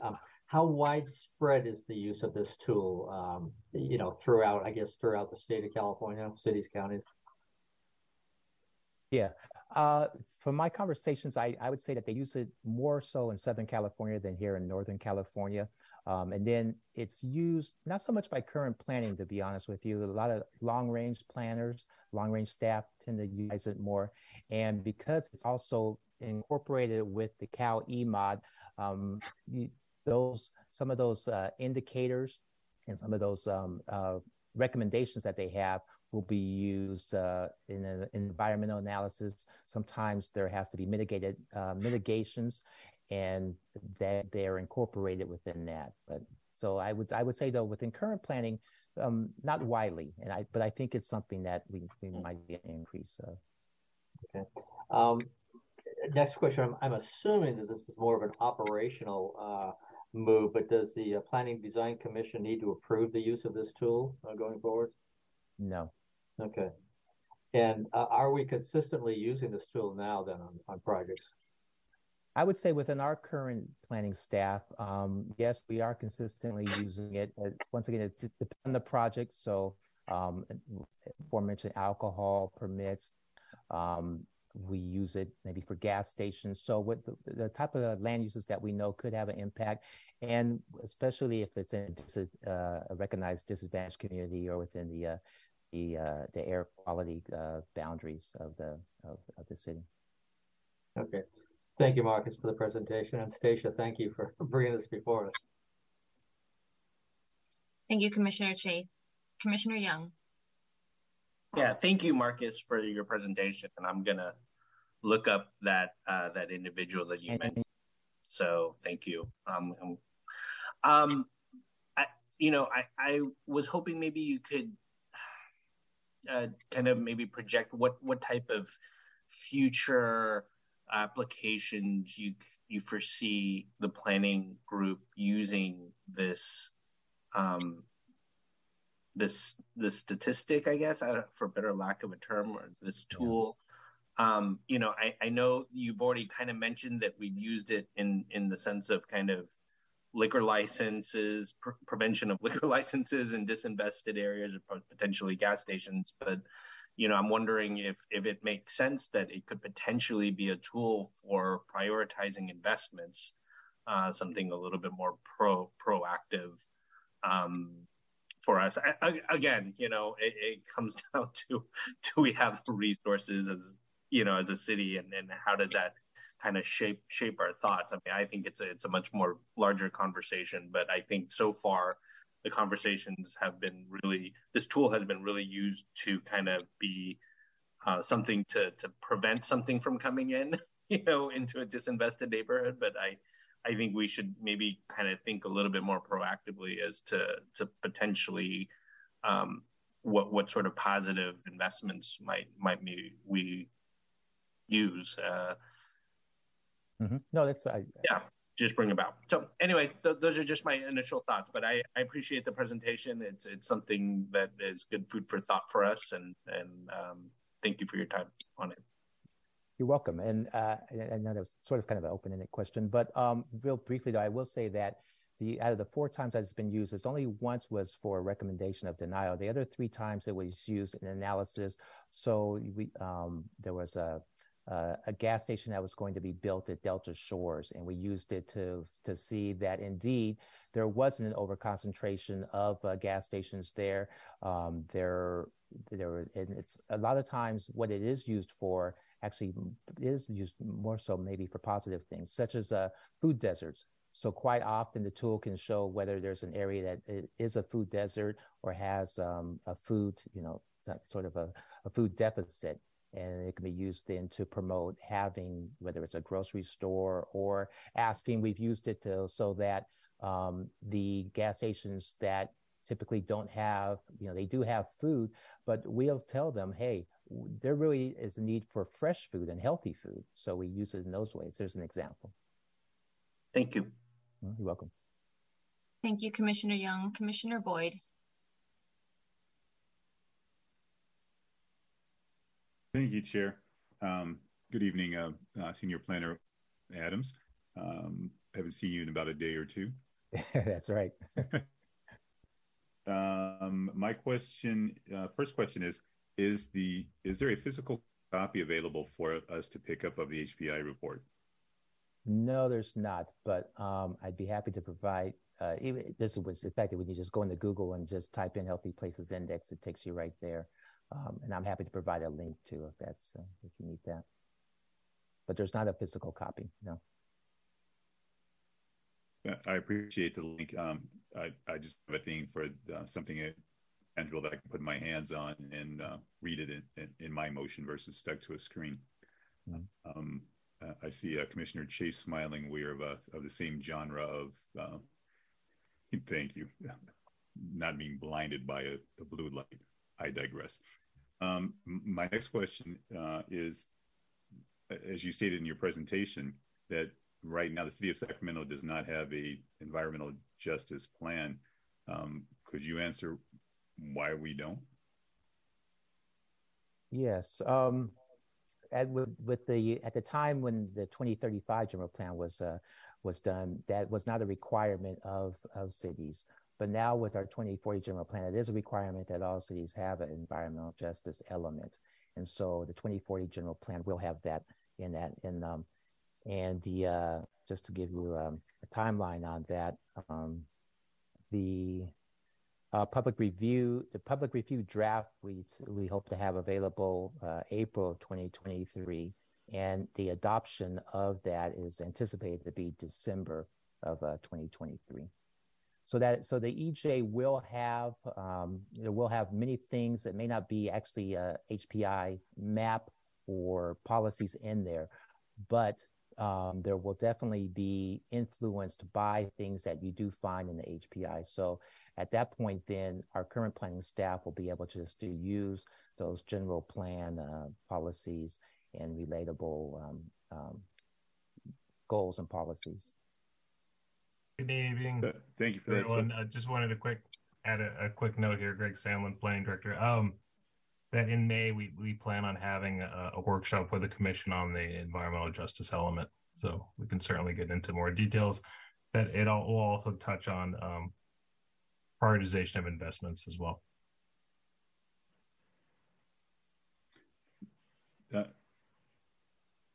Gotcha. Now I have a conversation, getting ahead of myself maybe just a little bit, but now, as you stated, having a conversation in regards to, well, let me back that up. Having a conversation of environmental justice, but not an implementation of, let me back that up. Will it be a conversation in regards to what we would like to see as a part of a future plan of environmental justice for the city of Sacramento, or just an overview?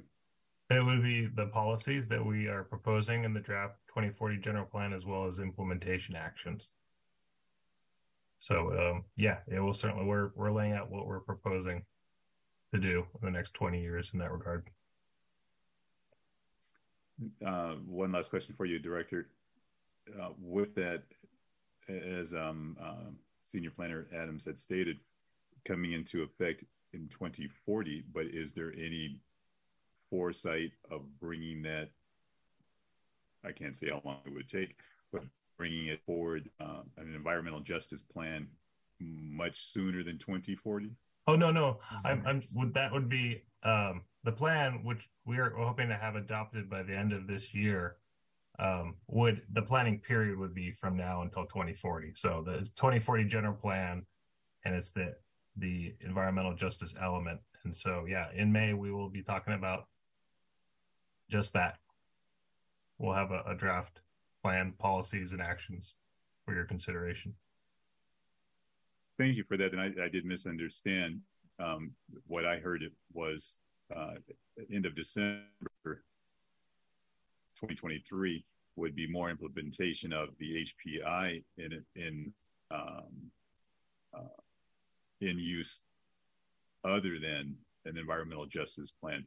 So that was my misunderstanding of Senior Planner Adams' presentation. But that's why I was like, it wasn't adding up for me not to implement until 2040. Thank you. My misunderstanding. Thank you, Director. Thank you, Senior Planner Adams. And the last thing for Senior Planner Adams, I thank you for the information about Planet Walk wrote his name down. I forgot that quick. On Planet Walker. Dr. Harris, Planet Walker. Or Dr. Harris, excuse me. One name I can put out there for the rest of the commission and yourself, if you're not aware, Dr. Robert Bullard, the gentleman that's credited for coming up with the term environmental justice. Just an FYI. Thank you, Chair. Thank you, Commissioner Boyd. Commissioner Buckley. Thank you, Chair. Thank you, Marcus, for your presentation. Really appreciate it. I find our analysis and decision making on alcohol sales and gas stations to be one of the more challenging things that comes before us, because I rarely can see what the harm is, but I can tell that people feel like there's a very significant harm. And so getting a tool to do that analysis is really helpful. So thank you. I appreciate that. But when thinking about alcohol overconcentration, which I think is kind of like the key part of the tool that you brought up for us, like that's the matchup to that question, right, of alcohol and gas stations, right? Like that's the main part of that tool that would be analogous to helping us solve that problem, right? The alcohol concentration component of it.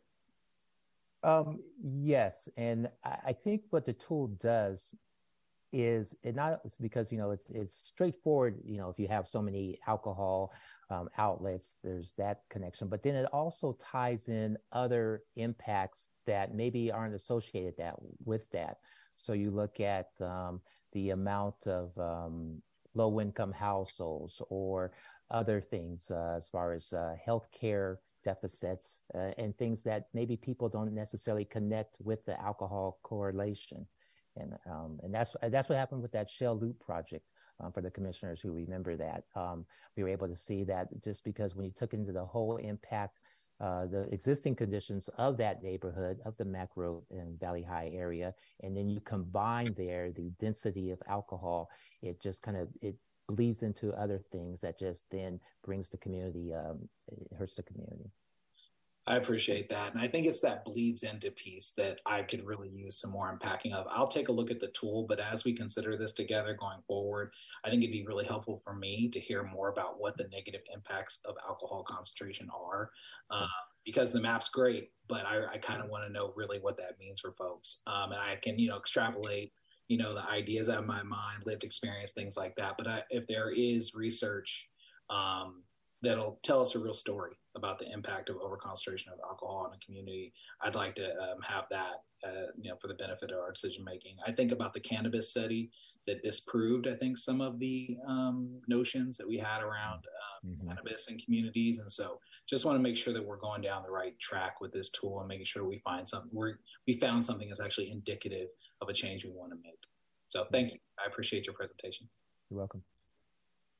Thank you, Commissioner Buckley. I appreciate your line of questioning. Next, we have Commissioner Caden. Yeah, I was thinking, a little bit more about other potential applications here, and piggybacking on what Commissioner Young was saying. I think it seems like we're focused on the sort of less healthy areas, right? And certainly support trying to avoid over concentrations of those types of uses, certainly support investment in those areas. I think there's an interesting conversation around the flip side in this map around the very healthy areas, in the sense that I think these are the types of places that we really would, from a housing perspective, want to try to, allow for more affordable housing types. I think there's a huge fair housing nexus here. And I know there's all kinds of different metrics and maps to measure these different things. And I know there's an opportunity map that seems to track fairly well with this, but I'd like to, see as a part of the general plan update we're going to be talking about this year, a look back in the land use element at where these very healthy areas, the dark green in the map, how that kind of intersects with where we're allowing for more affordable housing types, because I think there's a really big fair housing nexus there. So it might be an interesting application to look at. And I apologize if I'm giving the planning team more work or another index to look at, and that if they were already going to look at that. But that could be a good application for this tool. Thank you, Commissioner Caden. I just want to thank staff again for looking into this, for bringing this information before us today. I think it's very innovative for us to be more thoughtful about how to use it going forward, and that we are kind of ahead of the game here in the Northern California region. So looking forward to the future discussions. Appreciate all of your efforts so far. I don't see other commissioners with their hands raised on this discussion item. No action is required.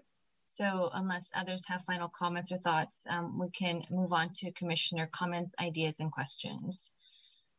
Thank you, Marcus. Thank you. So that concludes the discussion calendar. Our first item I'd like to bring up for commissioner comments, ideas, questions is for Commissioner Julio Lamas, to give him the mic. And if you could please introduce yourself, tell us a little bit about yourself. Congratulations and welcome to the Planning and Design Commission. Perfect. Thank you, Chair Hernandez. So yes, I just got appointed on Tuesday and wanted to give a shout out to the staff for giving me a quick orientation. Give me an orientation quickly, and also the planning staff to kind of help me with some procedural questions, and also Chair Hernandez for kind of welcoming me into our today's meeting. So I have over a decade of experience in the nonprofit sector and state service, and my interest has been generally in affordable housing and trying to advance equitable outcomes and economic development efforts. I'm currently with the California Department of Housing and Community Development. I am with the Office of Migrant Services. We oversee housing for migrant farm workers and their families throughout California. So that's part of my professional experience, but I've come to realize that there's a lot of the work that I do professionally also ties into my kind of passion to serve kind of locally. And I've had the chance to serve in the Peace Corps as an urban and regional planner in Albania. So that was a couple years ago. And I still try to remain involved in my own communities. So I'm a current member of the Garland Northgate Neighborhood Association. I'm in the Sacramento Inclusive Economic and Community Development Investment Committee. I am with the California Coalition of Rural Housing's Internship Advisory Committee and a former member of the Natomas Community Planning Advisory Council. I moved to Sacramento as a teenager, and I graduated from Natomas High School. And I then went on to get a bachelor's degree in Community and Regional Development from UC Davis and a master's degree in Public Administration from University of Southern California. And so that's a little bit of me in a nutshell. I'm excited to be joining the commission and grateful for the opportunity to serve.